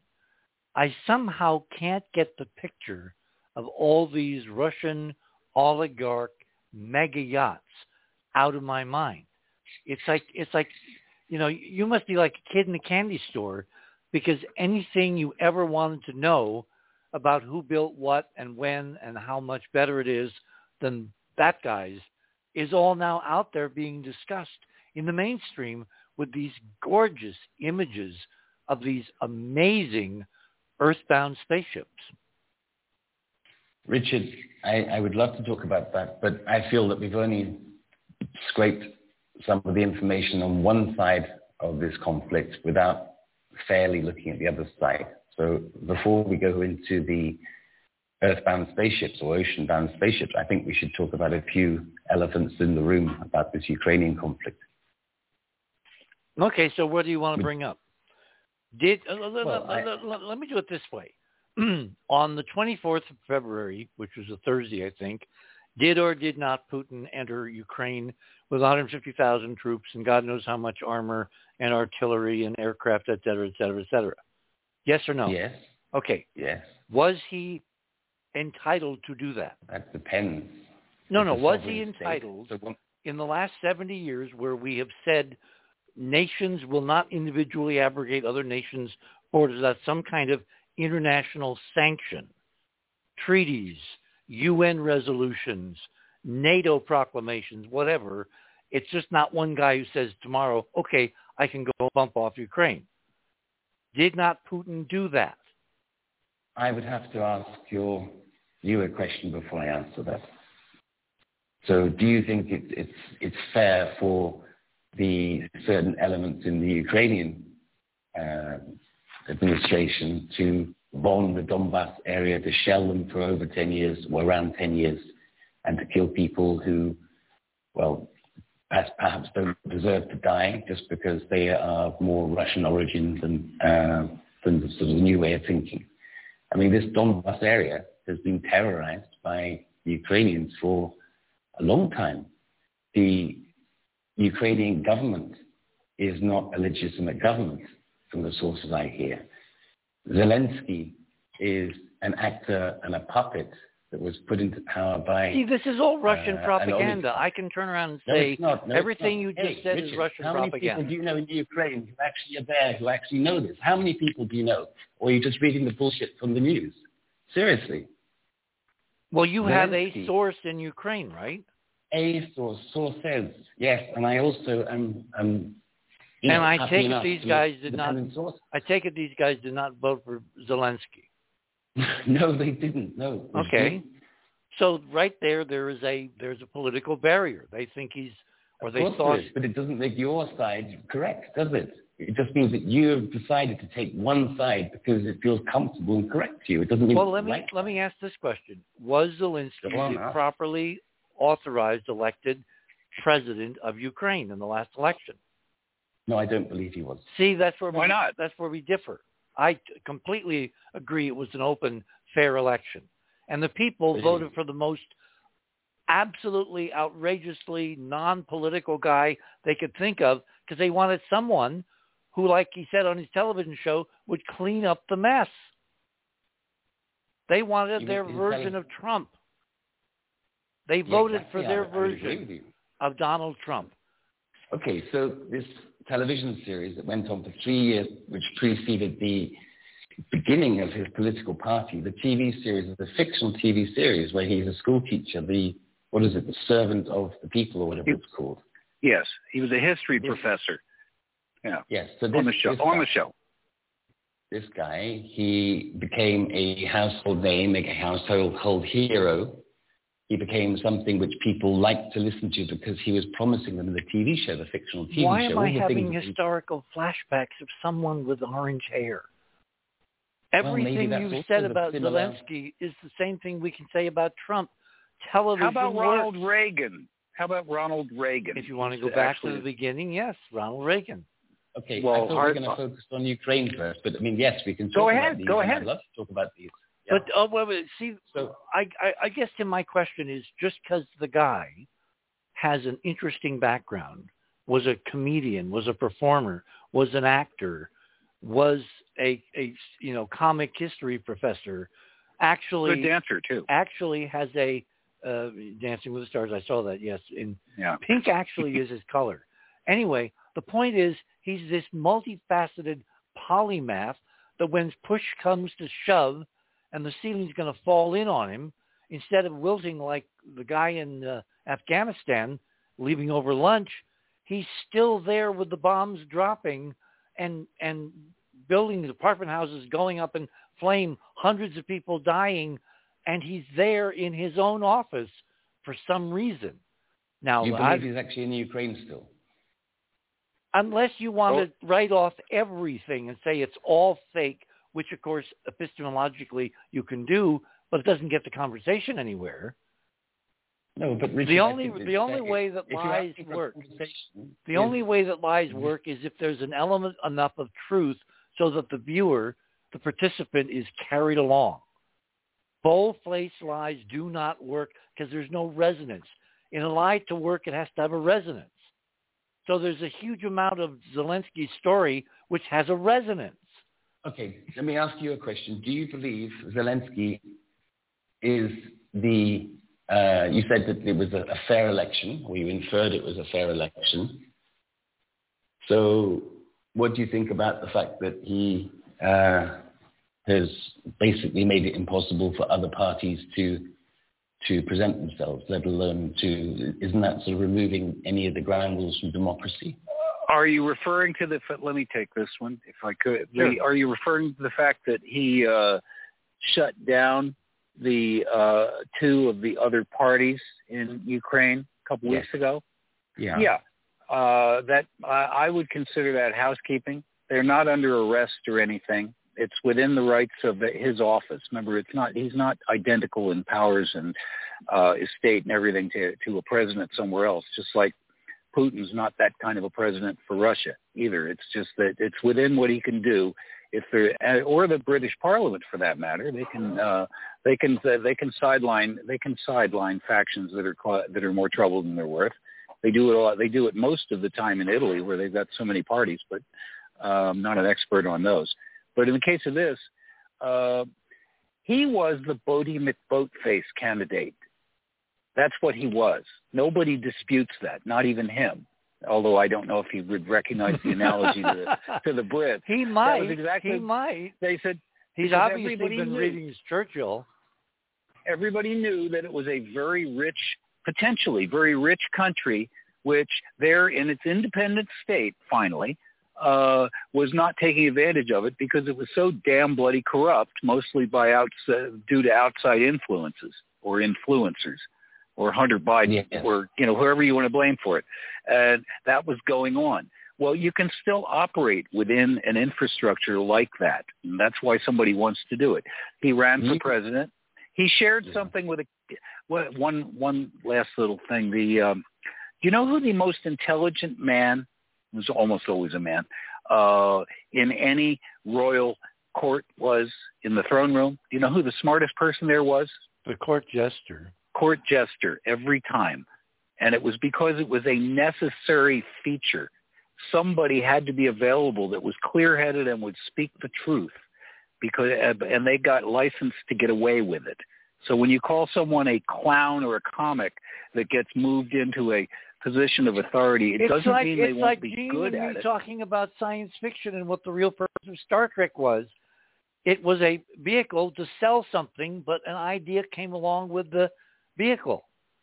You know, what's so interesting is that, you know, Zelensky's background is so parallel to a period in our history before Trump where you had George Bush, you know, Jr. as president, and then you had, you know, Barrett, I think is his name, you know, Alan, what's his name, Sorkin's fictional West Wing president from New Hampshire, et cetera, et cetera, et cetera. And you had that administration playing out on television, whereas the real one was playing out, you know, in news segments, whatever. And if they could have elected Barrett, they would have. And they did elect Trump later, who had a long-running television series where he was the hero. And the hero for that mold was break the mold. You know, don't do anything conventional. I don't dismiss your suggestion of, you know, how similar these roles have been. Again, I would not dismiss that at all. I mean, Trump is somebody who was highly popularized and became a household name, and, you know, in a controlled fictional environment, was it called The Apprentice or whatever it was, then he seemed to have power and be smart and be intelligent and all of those, charismatic and all those things. That doesn't necessarily make him a bad president, but what it does do, in my opinion, is it brainwashes the people that he is somebody who could quite well slip into that role and just seamlessly continue, but running the country. Now, that's something which... And a lot of people bought that idea. That's why they voted for it. A lot of people did. Isn't that the presentation of every politician? Slip me in, I'll make things run good. Doesn't matter what their backstory is at that point. I think at some point he said, and it became the title of a book, Only I Can Fix It. Anyway, the point about Zelensky is he said in fiction, only I can fix it. And now, in fact, he's putting his body on the line. And if you say that's not real, there's a million different people looking with social media, with smartphones, with hacks, whatever, to break any of these stories and make $1 million. Richard, I'm very happy to say that I don't think he is necessarily real. I don't think he's there in dangerous situations necessarily. And if he is, I think he's being forced to. I think that this session of him appearing on Zoom meetings around the world in different governmental meeting places like the UK and Israel and United States and so on, I honestly think that, yes, he has a job to do, but I think he is selling crocodile tears. I think he's selling a massive violin story and trying to stir people up into aggressively starting World War III. And why was he campaigning so hard before Putin moved across the border to have it not happen? He said days before, nothing's going to happen. This is all Western hysteria. He was desperately trying to keep the lid on it, imagining, like any other rational person, there's no way that the 240 IQ chess master Putin is going to do something this dumb and stupid. And what was he doing with NATO before? Just before, it was around the 20th of February, I think it was. He was in Germany. Zelensky was in Germany. He was in Munich addressing one of those congresses. Yeah. Yeah. I think it was the EU. It was the European Union. Yeah. I mean, they have been looking to join NATO for 30 years. This isn't exactly something that's taken place at Warp 9. And why do you think that they've not become part of NATO? Because NATO decides who can join. Putin has made no secret of his paranoia on that level, that he doesn't want NATO right up against their borders. Now, nobody in NATO wants to invade Russia. Do you want to invade Russia? Does Britain want to invade Russia? Does America? No. Nobody wants to take them over. Nobody wants to conquer their country, and yet he's acting like he's one of those petty tyrants in Game of Thrones. And when people are like that, it's okay to factor that in and say, okay, they have an unrealistic and warped perspective on the world around them. You can then try and figure out why that would be. But it can't be blamed on fake news or something. Putin did this to himself because he let himself be manipulated. That's why I mentioned the Romanovs. So I don't. I think he did this willfully because he wants Ukraine as the territory, and I think he has lied mostly to the Russian people. Paranoids always lie to themselves, so you don't even have to count that part. But the idea, he gave a speech that everybody in the world that wanted to heard, where he was describing the problems that he was facing, and he gave a completely historically inaccurate portrayal of the relationship between Ukraine and Russia. And I looked into it. The city of Kyiv is 1,000 years old. It's been the center of civilization in that area for 1,000 years before there were anybody's countries. It had it was written on the maps as something like Polas or something, which had nothing to do with Poland apparently. Well, no, the Ukraine. Richard and I, when he was sane, went through this several weeks ago. The Ukraine literally means the outland. It was a borderland between the center of the continent and the outer, reaches where civilization hadn't reached yet, where there was untrammeled wilderness, game, basically what turned into the American prairies here. Very similar geology there. So it was always the outland. It was not the center of civilization. And yet Kyiv, which is the center of culture in that region, has been, as you just said, over 1,000 years. It was kind of the meeting place on the river there, where an awful lot of people got together, not just Slavs. King's Landing for Game of Thrones fans. It was equivalent to that. But to give it the name, an outland, does that mean that it is free for anybody to take? What do you mean by it now? No, it means it's on the edge, borderland or outland. Okay, the edge of other countries or other nations. The edge of Russia, because those who coined the term Ukraine, outland, were doing it from the perspective of Moscow, which is, several hundred miles to the north. Actually, the name of the city, Kyiv, comes from a family name. That's why I keep making these Game of Thrones allusions. And there was that was a family name, and that was the personal name of the eldest son of a family of 4 siblings. And they were considered they didn't try to run all the little kingdoms around them, but they were the ones that everybody went to for advice or to settle debates and things like that. And they kind of settled into it. That was their family legacy. One of those historical Where things. does this pronunciation come from, by the way, Ron? Kyiv. It comes from the fact that Russian and Ukrainian have pretty much the same dictionary, but they have different vowels. They have different vowel sounds. Both alphabets have 33 letters, but 3 of them which happen to be vowels, are different in Ukraine. Well, in Russian, Kyiv is Kiev, and as I've been taught by an expert, Kyiv should be a kind of a stutter. Kyiv. Yeah, you don't have to overemphasize. I noticed the press picked up on that and have started spelling it with a Y, Kyiv. Mm-hmm. But it's a straight through sound. It's not a smooth whistle, Kyiv. But where is your Kyiv. source from? Richard is an expert. Where is your source? I'm afraid it came off the internet, but I checked it with every single one of them. Every place you can look up pronunciation and state and so forth. So I'm comfortable with it. It's right. For instance that. With it. What do you think it is? Well, it's just that's as far as the historical part. I could send you that, but that's not controversial. That's not controversial information here. I think it's a little part of the whole bubble. I know.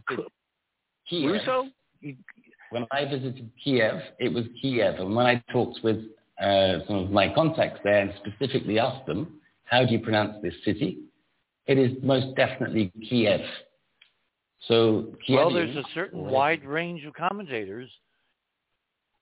And I've heard those people on the ground with the cell phones that are giving those various reports and things refer to it both ways. I concede you that. It's not, remember, most of them speak some Russian. Some of them speak primarily Russian. The difference is in the pronunciation, not the alphabet. They understand each other, but according to the intelligence community, and I assume the Ukrainian people, the native Russian speakers have trouble speaking Ukrainian because of the difference in the way that words are pronounced. You change the vowel sounds, you get that kind of trouble. I live right next to... Well, no, it's more to do with... I think it's more to do with making... Cultural identity? Make the people who listen to the media inadvertently, without some even understanding, take the Ukrainian Zelensky side. That's what I think it is personally, but that's just me. I'm missing the context here. Tim, it's their damn city. It's their capital. Yeah, they can call it what they want. Why couldn't they be able to call it whatever they want? What? Kiev it is. It what? It's Kiev.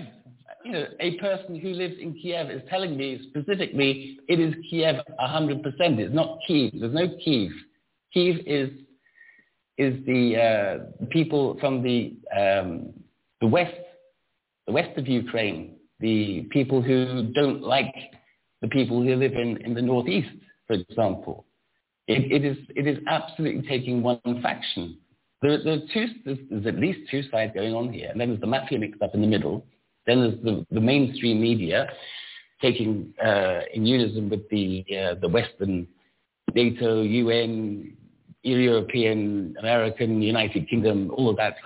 And they're hell-bent on creating a war here. And what a beautiful distraction it's been to... You keep saying that. How did they get in Putin's head and have him at that speech say, go? Okay, Zelensky, you cut me off earlier, Zelensky in Munich on the 22nd of February, I think it's the 22nd or thereabouts, was basically saying, okay, NATO, if you don't support us, you don't let us join, then we'll have to seriously reconsider our position on nuclear weapons. Now that is a fairly big provocation, surely, is it not? I mean, would you like, for example, Cuba to suddenly have missiles from a country of a different side? This is surely a 21st century Cuban missile crisis. Oh, very much so. Well, wait. Hang on. When Ukraine was a Soviet Socialist Republic in 91, and they had an election, and they threw over the USSR and they became an independent state, they also had a referendum on turning their nuclear weapons back to the old Soviet Union. Yeah. Because they had I think 2,000 or something, and they gave them all back. So if Zelensky was going to... about that, Richard? Are you sure there weren't one or two just... Because if they're not turned back, there's a drop-dead date. When you're dealing with fissile material, why do you think we've had to modernize our nuclear weapons so often in the last 70 years of the Cold War? Because they go bad. They have a material in them that literally decays. You know, they're bootstrapped. So he's right. If there's no high technology with end-to-end seamless transfer of information and material and technicians, if you stored nuclear weapons away from 30 years ago, the real question is, would they work now? When Richard, you press the button, would they work? I'm not suggesting they're stuck away in some cellar, bricked up in some cellar. I mean, for example, if the United States is smart enough to maintain them, then surely there must be some people there who equally could be maintaining them as well. I mean, what do you make of these biolabs, for example? They're from the Russians. They're from the Soviet era. Remember, Ukraine was the high-tech region of the old Soviet Union. So all of the weird high-tech stuff. Maintain nuclear weapons. But you have to have the personnel.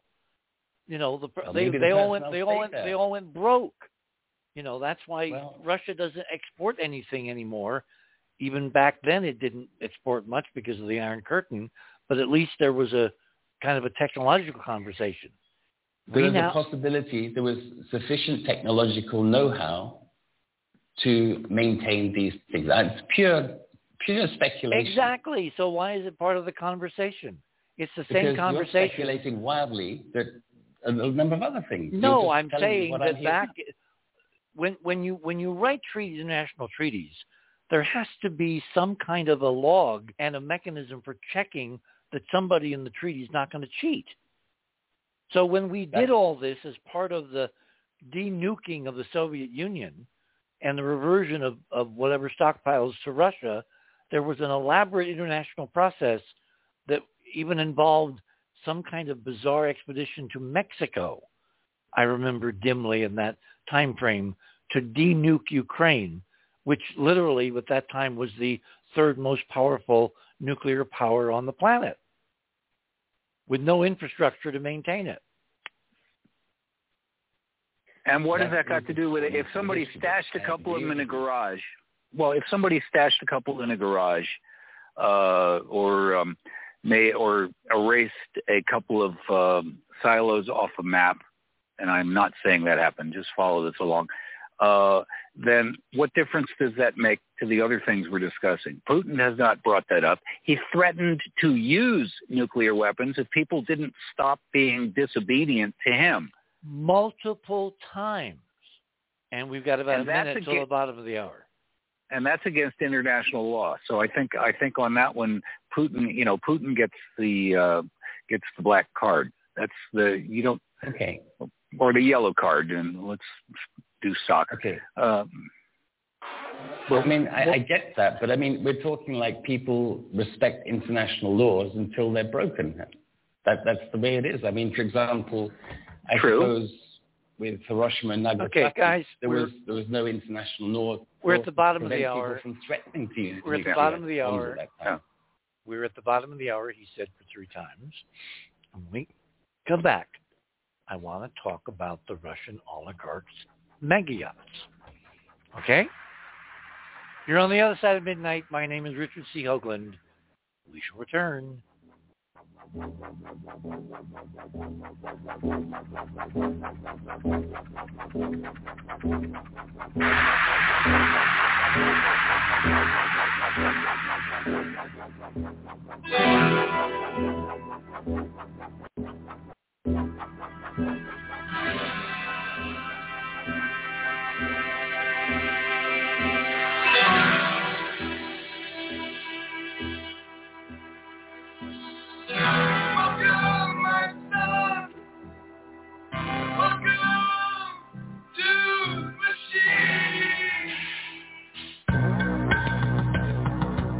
theothersideofmidnight.com.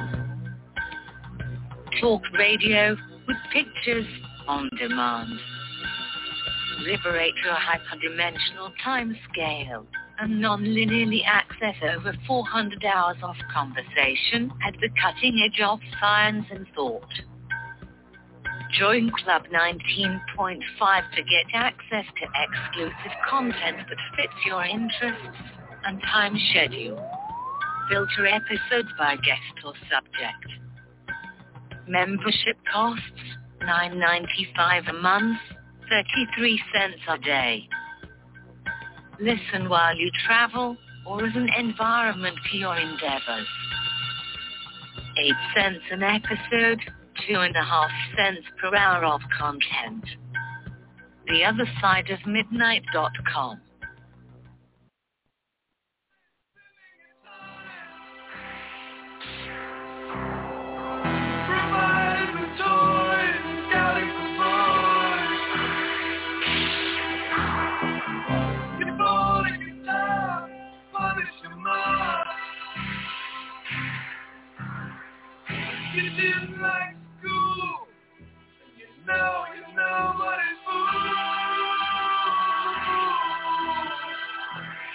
And welcome back, everyone, on this Saturday night, Sunday morning, here from the land of enchantment. My name is Richard C. Hoagland. You're on the other side of midnight.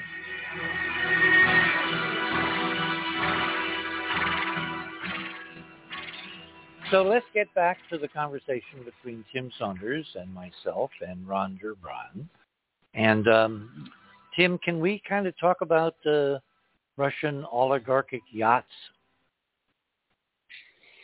If you wish, I feel happy that we've at least discussed, another side of what's going on the other side of midnight. So yes, thank you for offering me that chance. So yes, let's move on to the subject you want to talk about. Well, I one of the reasons I think this is important is because we're not hearing about American mega yachts and American oligarchs, et cetera, et cetera.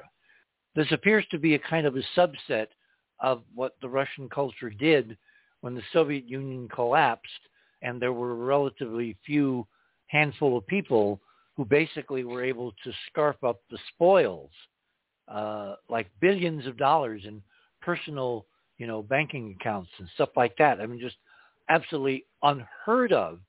And then the question is, what are these people doing with all this disposable income? And one of the things they do apparently keeps you in a very interesting profession in that they like big, complex toys called mega yachts. So let's start with some definitions. What's the difference between an ordinary yacht and one of these Russian oligarch mega yachts? Okay, well, there are lots of different sets of rules, classification, regulations, which govern the design and build and the safety of vessels at sea. And they're complicated and there's all different perspectives, but generally speaking, they agree on certain definitions. So a boat is anything. A boat it can be a sailboat, a motorboat, rowing boat, fishing boat, whatever it is. I'm talking in sort of the luxury sector now. That would be, when I say luxury sector, I mean privately owned. That is something which can be up to 24 meters, which 24 meters in American is, let's just say 75 feet for the sake of argument. Mm-hmm. It's a little bit more, in fact, but let's say something along those lines. So that is something which can be piloted with minimal qualification, and the safety equipment on board is basic. Not to say it's dangerous, it's just basic. So you don't need to have, extra crew or engineers or, sat nav or anything like this. You can have it if you want to, but you don't need it. So anything therefore above 24 meters is considered a super yacht, and a super yacht really is something which is a term used in the industry to sort of convey an extra layer of quality, an extra layer of superiority, or it's a higher level product than a yacht. So it's more than sheer size. It's all the accoutrements that go with it, the gold-plated fixtures in the bathroom, et cetera, et cetera. Well, technically, in the book, it does say a super yacht is something which is 24 meters and above. Oh, so that is a term which is used. But there is the sort of general agreed understanding of how this all is, and there's also sort of my viewpoint on it as well. I mean, when I say a boat up to 24 meters, I guess you could also call it a yacht up to 24 meters. So a boat or yacht up to 24 meters. So that is something which I consider to be a normal vessel to go out and enjoy. Above 24 meters is considered a super yacht. And with that terminology comes a whole different set of rules. And even down to, for example, a bilge pump, which you need, let's say, a wave breaks over the bow and water goes into a hatch and then somehow gets in the bottom of the boat or the hull, then that pump is rated at for vessels under 24 meters or over 24 meters. So I'm just trying to build the foundation so we understand how the situation works. And that's just one little element. There are, thousands of rules. Also above 24 meters, then the level of education needs to be increased for the person driving the boat or the yacht. And that goes all the way up to as big as you can imagine. And that literally is as big as you can imagine these days. So, for example, there are other rules within that, and that is the different groups which are separated by the gross tonnage. And gross tonnage, even though it has the word tonnage in it, has nothing to do with weight. It's actually a volumetric, what can I say, unit. So, and that has origins, without going into all of the details, that has origins of sort of cargo ships running around the world, and how much can you take in your hold? And so how many gross tons is that vessel? You can say it's like, 3,000 gross tons, whatever. Then it's basically adding up selected internal volumes to make up a number. And some of those internal volumes are included, for example, like a hold, obviously, where you can store your produce, or the other areas that may not be considered part of that calculation, which could be things that sort of, let's say an aft deck with an open terrace is not considered to be included because it's like not a non-enclosed or non-fully enclosed area. So these gross tonnage rules come in, and there is one around, I'm going to jump to one around 500 gross tons. 500 gross tons, captains and crew who run vessels above 500 gross tons, they have, again, to have more qualifications, more training. The safety equipment has to be increased. Even the step over between let's say a side deck and a cabin door, the threshold has to be higher. There are all sorts of intricate rules, and therefore the 500 gross ton vessel is something in the region of a normal motor yacht would be something in the region of around 50 meters, let's say 49, 50 meters. That's again in American 150 feet thereabouts. So that's that group. Now, obviously, as a vessel gets longer, it also becomes higher and deeper in the water by virtue of Archimedes' principle and various other ideas. So by the time you get to a vessel around, let's say, 85 meters, then we're talking something which can be, the limit there is, we start getting close to a 3,000 gross ton measurement. So if a vessel is 90 meters, it probably will be in the region of 3,000 gross tons. And 3,000 is like another milestone where, again, you need to have, an engineer, a backup engineer, you need to have a captain, you have to have a navigator. There's a whole list of requirements and safety equipment and so on. So I would say, in short, boats and yachts go up to 24 meters, 75 feet. Super yachts begin from 25 meters up to the sky, but within there are other limits, and I would say something in the region of a 90 meter, 85, 90 meters, where your mega yachts would start. Well, 90 meters is like a football field. It's 300 feet. That's right. Yeah, it is. Yeah. I remember Boeing's great line when they brought out the 747 in 69. One great place going to another. That is, I don't remember that one. And that's what these yachts are. They're each these little worldlets. I mean, when I see some of the ancient destroyed space architecture we're looking at, I just try to imagine what they looked like when they were new, because that's where the mega yacht culture lived a long time ago in the past. The yachts were spacecraft floating on one ocean. Well, absolutely. I would also say these Russian oligarchs, I mean, what we're talking about is there's one or two parked up fairly close to here. I've been tracking them. They made quite a speedy passage across the Atlantic, came through the Mediterranean, and as this conflict has been unfolding, and of course these behemoths suck up a lot of juice, so they wanted to bring them to a safe port because some were being threatened and some were even being attacked, some were being seized, some were being arrested. We can talk more about those later, but these two in particular which are Russian-owned. But they had to come to a place which is more friendly in order to obtain fuel. And these vessels are huge. There's one literally here I saw this week that arrived, and there's one just further down the coast that is enormous. This is 170 meters, so you do the math 3 times. And the one in... All right, now we're talking. This is 140 meters. And Ron wants his own aircraft carrier. Yeah, no. I just want a freighter. Tim and I discussed that before, but I don't want to interrupt the flow. But I one tiny question: how much crew does it take when you hit that mark of 300 to 400 feet? How many crew are you going to need to run that ship? You never want below decks?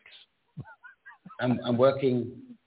No, I'm asking him for. He was talking about the book measure. You know, what's considered reasonable and what's authorized and what's necessary. And I'm just curious. Well, I'm putting together a concept at the moment.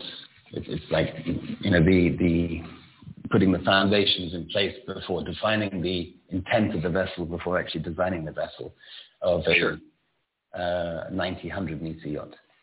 And so it's I'm definitely trying to keep it under 3,000 gross tons because I don't want to go into this sort of this area of extra strictness in terms of specifications of materials and crew and numbers and everything else. So I definitely want to keep it under there. But on the other hand, there's also a very handy set of rules which I can also bring in called by the Red Ensign Group, which is called the Passenger Yacht Code, which means I can actually put in up to 36 guests. So this is a revelation for the industry. It's been only in circulation for the last, let's say, 8 years. So on a vessel of, let's say, 90 meters, under 3,000 gross tons, I can have up to 36 guests. That means if it's a charter yacht, they can be paying, let's say, a floating hotel. If it's a private use, then obviously this is, an owner and partner plus their, get family and friends, whatever it is going to be. But on a vessel of that size, let's say the one I'm working on the moment has around 18 guests, 4 staff, because you need helicopter pilots, submarine drivers, you need... That giant sucking sound you hear is all those rubles going to pay everybody to maintain one of these super ships. I mean, it must be incredibly expensive just per day, just sitting somewhere, not doing anything. Well, so what do cost? Because to answer Ron's question, on a let's say a 95 meter, you need something in the region of about 20 to 24 crew. Thank you. That seems reasonable. I can handle that. Yeah. Yeah. And also, people talk about this magical scale of $1 million, $1 million, €1 million, €1 million a meter, or every 3 feet, I guess, in American. But that scale doesn't work everywhere because obviously the longer the vessel is, the more decks you may require, or the piece of the vessel you need due to Archimedes principle. So it doesn't work in different areas of the sort of the length regime of the yacht. Yacht scale, I'm trying to find words, but it does work around the sort of 70 to 80 meter mark, 70 to 85 meter mark. Yachts do cost, let's say 75 to 80 meter mark, yachts do cost around $1 million per meter. So you can imagine that a 90 meter vessel may cost something in the region of 110 million euros. I mean, again, it doesn't really matter, but euros, dollars, pounds, I mean, it's something of that order of magnitude. But a vessel which is something like 170 meters is going to jump up because of the huge volumetric increase to something in the region of 650 million euros. Or I saw something the other day in relation to Putin's potential yacht. There's a yacht kind of running around named the Scheherazade that they're all trying to connect back to Putin. And it's a pretty good circumstantial case because all their crew is from the FSB. It's kind of like the Secret Service, manning the Honey Fitz. Anyway, so this yacht is reported to yes. This yacht is reported to cost in the order of $700 million. Doesn't surprise me. Is that the one with all the radar bubbles on the roof? Yes. Yeah, okay, yeah. And I'm counting 1, 2, 3, 4, cool. 5 decks. Yeah. What's interesting is that one. Again, I see that we're coming up on the end of the show, so it's just I did take up a lot more time in sharing my view on the Ukraine. So just to go very quickly, in the last, I would say, point out that in the world of yachts, it's not just the Russians that own them. A lot of Americans own them as well. A lot of Europeans own them as well. A lot of Brits own them as well.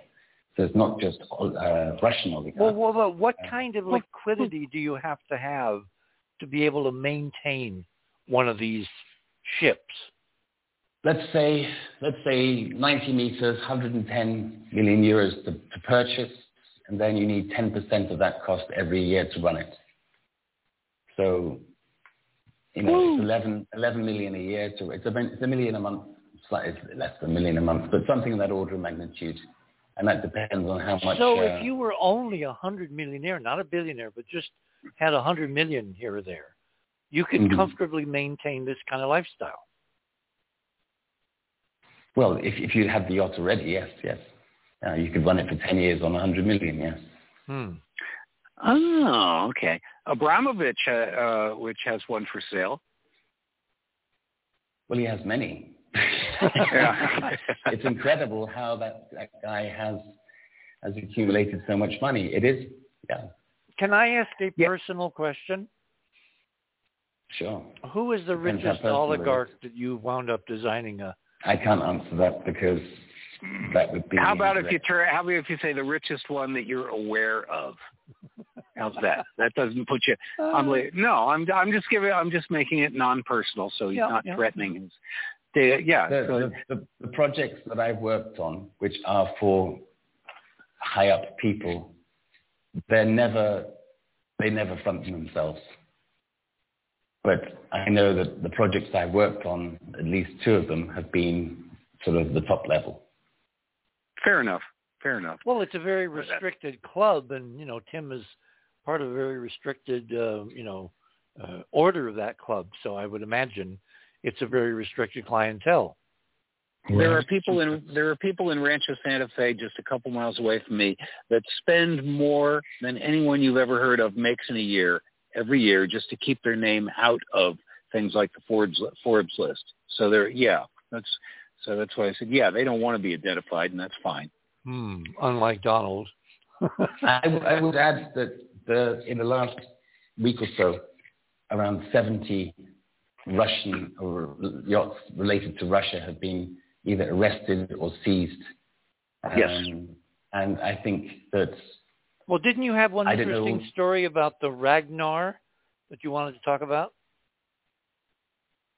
Not in as many seconds as we have left, Richard, but I mean, the Ragnar's now been released. It's been allowed to be fueled up in Norway. It's now left, as far as I know. The Norwegian government allowed fuel to get to it, and it's off. So that's good news. But I do think that it's very unfair in many ways that so many of these yachts have been seized or arrested, and because of alleged connections as opposed to direct connections. And I would say that but that's a legal process. Once that starts, they don't lose the boat. They begin a legal process, and each side has to, in a court, prove its claims. So it starts a process. Okay, but then, yeah. I'd agree with Tim. It's unfair. It's their money wherever, and as long as it's unless the money itself is tied directly to a crime, and that's not how it works with these guys. This is presuming they're guilty until proven innocent, which exactly is unconstitutional. And I have a good reference of the judge who can back that up, the American judge. But what I would say is that there seems to be an absolute love to hate Russians at the moment, and I think this is a dangerous dangerous. Well, that's why I think it's very important to point out that it's not Russians doing this; it's Putin who's doing this insane thing. Yeah. That's why clarity is necessary. I certainly don't hate Russians. And I do believe that whether he is or is not a stable individual, I cannot judge that myself, but I do think that he is being provoked, and I think there's a lot of backstory to support that. I think the West is hell-bent on making a war at the moment, and I think that needs to stop. I think it needs to calm the hell down and look for diplomatic relations to create peace as opposed to make war. I mean, even Biden trying to twist Erdogan's arm to make him give the S-400s to the Ukraine. I mean, that's in direct violation of all the contracts with... What S-400s? Is that a missile or something? It's an air defense system that Erdogan bought a couple of years ago from the Russians, and all the rest of his armaments came from NATO. So everyone was kind of wondering, why are you doing this? Because it's such an incompatibility. They're literally totally incompatible. Well, there's more backstory than that. Yeah, the Brits sent them several thousands of Starstreak missiles, which is a shoulder-launched hypersonic missile. Yeah, it's like the Stinger. Yeah, it's fast, but it's faster. It's not as fast as some that a friend of mine makes, but 3 times the speed of sound. That's decent. And at least they don't poos out like the Russians have been having problems with theirs. Because there's an awful lot of details about the actual missiles. I'm trying to talk about the backstory behind it. What I'm trying to say is that Biden specifically tried to provoke Turkey to stir up and, escalate. Oh, you're probably right. You're probably right. I'm no fan. I'm no fan of Uncle Joe. I don't. Everybody has a backstory. It's impossible to say everything is clean and that's the bad guy today. It's impossible to say that. Everything has a backstory. Actually, I don't think it's that murky. Putin is massacring thousands of Ukrainians for no reason. None. There's no military reason. There's no strategic reason. There's no political reason. These people aren't a threat to him. Their existence is a threat to an empire. And if you go back and read Putin's writings, talk about original sources, Putin lays out in that book back in 2000, this is what he wanted to do all along. And I think he wants to annex the Ukraine. Yes, because he's trying to build the greater Mother Russia. When he was a young KGB agent, and all the other KGB agents were putting, pictures of Stalin or whatever the Soviet hierarchy was at that time. Lenin, maybe? Well, maybe not that old. Putin was known by the uniqueness of the portrait he put over his desk in opposition to all those other faceless KGB agents, because he put Peter the Great. Putin has been planning this for a very long time, given the strictly terrestrial dictator with delusions of godhood model. And I think when Trump lost, I don't think that Putin counted on Trump losing. Just like Trump didn't count on Trump losing, Putin couldn't believe Trump had lost. And so he had a window to enact his grand plan, which was part of Crimea and the Donbass, building up little bites at a time. He thought that Trump had left the NATO in such a horrible condition, and that Biden was such an idiot that he could just walk into Ukraine, and maybe he did believe they would welcome him as a liberator. And so now he's paying a horrible price, and the people of Ukraine are really paying the price. That I can agree with on. I think the people of the Ukraine are paying a very high price, yes. That is the most unfortunate part of all of this, while everyone else is playing, what can I say, massive ego politics. The one piece of good news, I think everybody is talking about a long-term. This is not going to be long-term. The rate at which events have accelerated. This is not going to be another Afghanistan, or either for the Russians or for us or Iraq or Kuwait or whatever. It's unique, and it's got these weird aspects that make no sense. No, I agree. It doesn't make a lot of sense. Yeah. No, they've lost more people. They've lost more people in a month, the Russians, than they lost in Afghanistan in however many years they were stuck there. 20 years. Yeah. More people in a month, and it doesn't matter which actual number you fasten on. They're all awful. They're all horrible. They're all so catastrophically. In other words, everything about this is such an outlier that you begin to look at it and say, and this is why I think Spence is appropriate to ask the question, what is real? But you got to have a process for answering the question. You can't just claim, oh, I don't believe anything, therefore you put yourself in a, volunteer vacuum. That doesn't get you anywhere.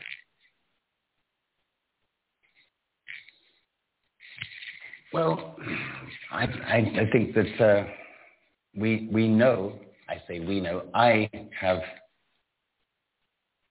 can no longer believe anything we see on mainstream media, and I think that we've just had this 2 year. We're just breaking to 3 years of this COVID farce, where clearly people have lied through their teeth in positions of authority and in mainstream media. Again, the people have been the victims, mainly, many of them. And to me, do I suddenly believe the mainstream media and leaders are going to start telling the truth after 2 years and after all of this about the war, when before they've been lying through their teeth for the last 2 years? It doesn't make any sense at all. I think it's very the news now should understand they've been lied to for the last two years and probably an awful lot longer, decades. So I think that the West's position is highly hypocritical about Putin going into an area. I do not say it's the right thing. Of course it's not the right thing that people are getting killed. It's a terrible thing. The people of Ukraine... They're getting killed because of specific intent. And on that note, guys, we reached the end of the program. I want to thank my guests this morning, Ron Gerbron and Tim Saunders. I'm going to pick this thing up about the yachts and do some of the extrapolations in a future show, because I do think this is a kind of a foreshadowing of technologies and lifestyles to come, but on a much bigger stage. Tomorrow night, we're going to return to our heroine, Maria Wheatley. She had one hell of an adventure, and rather than give it away, tune in tomorrow night. Remember, third star on the left, straight on till morning. Good night, everyone.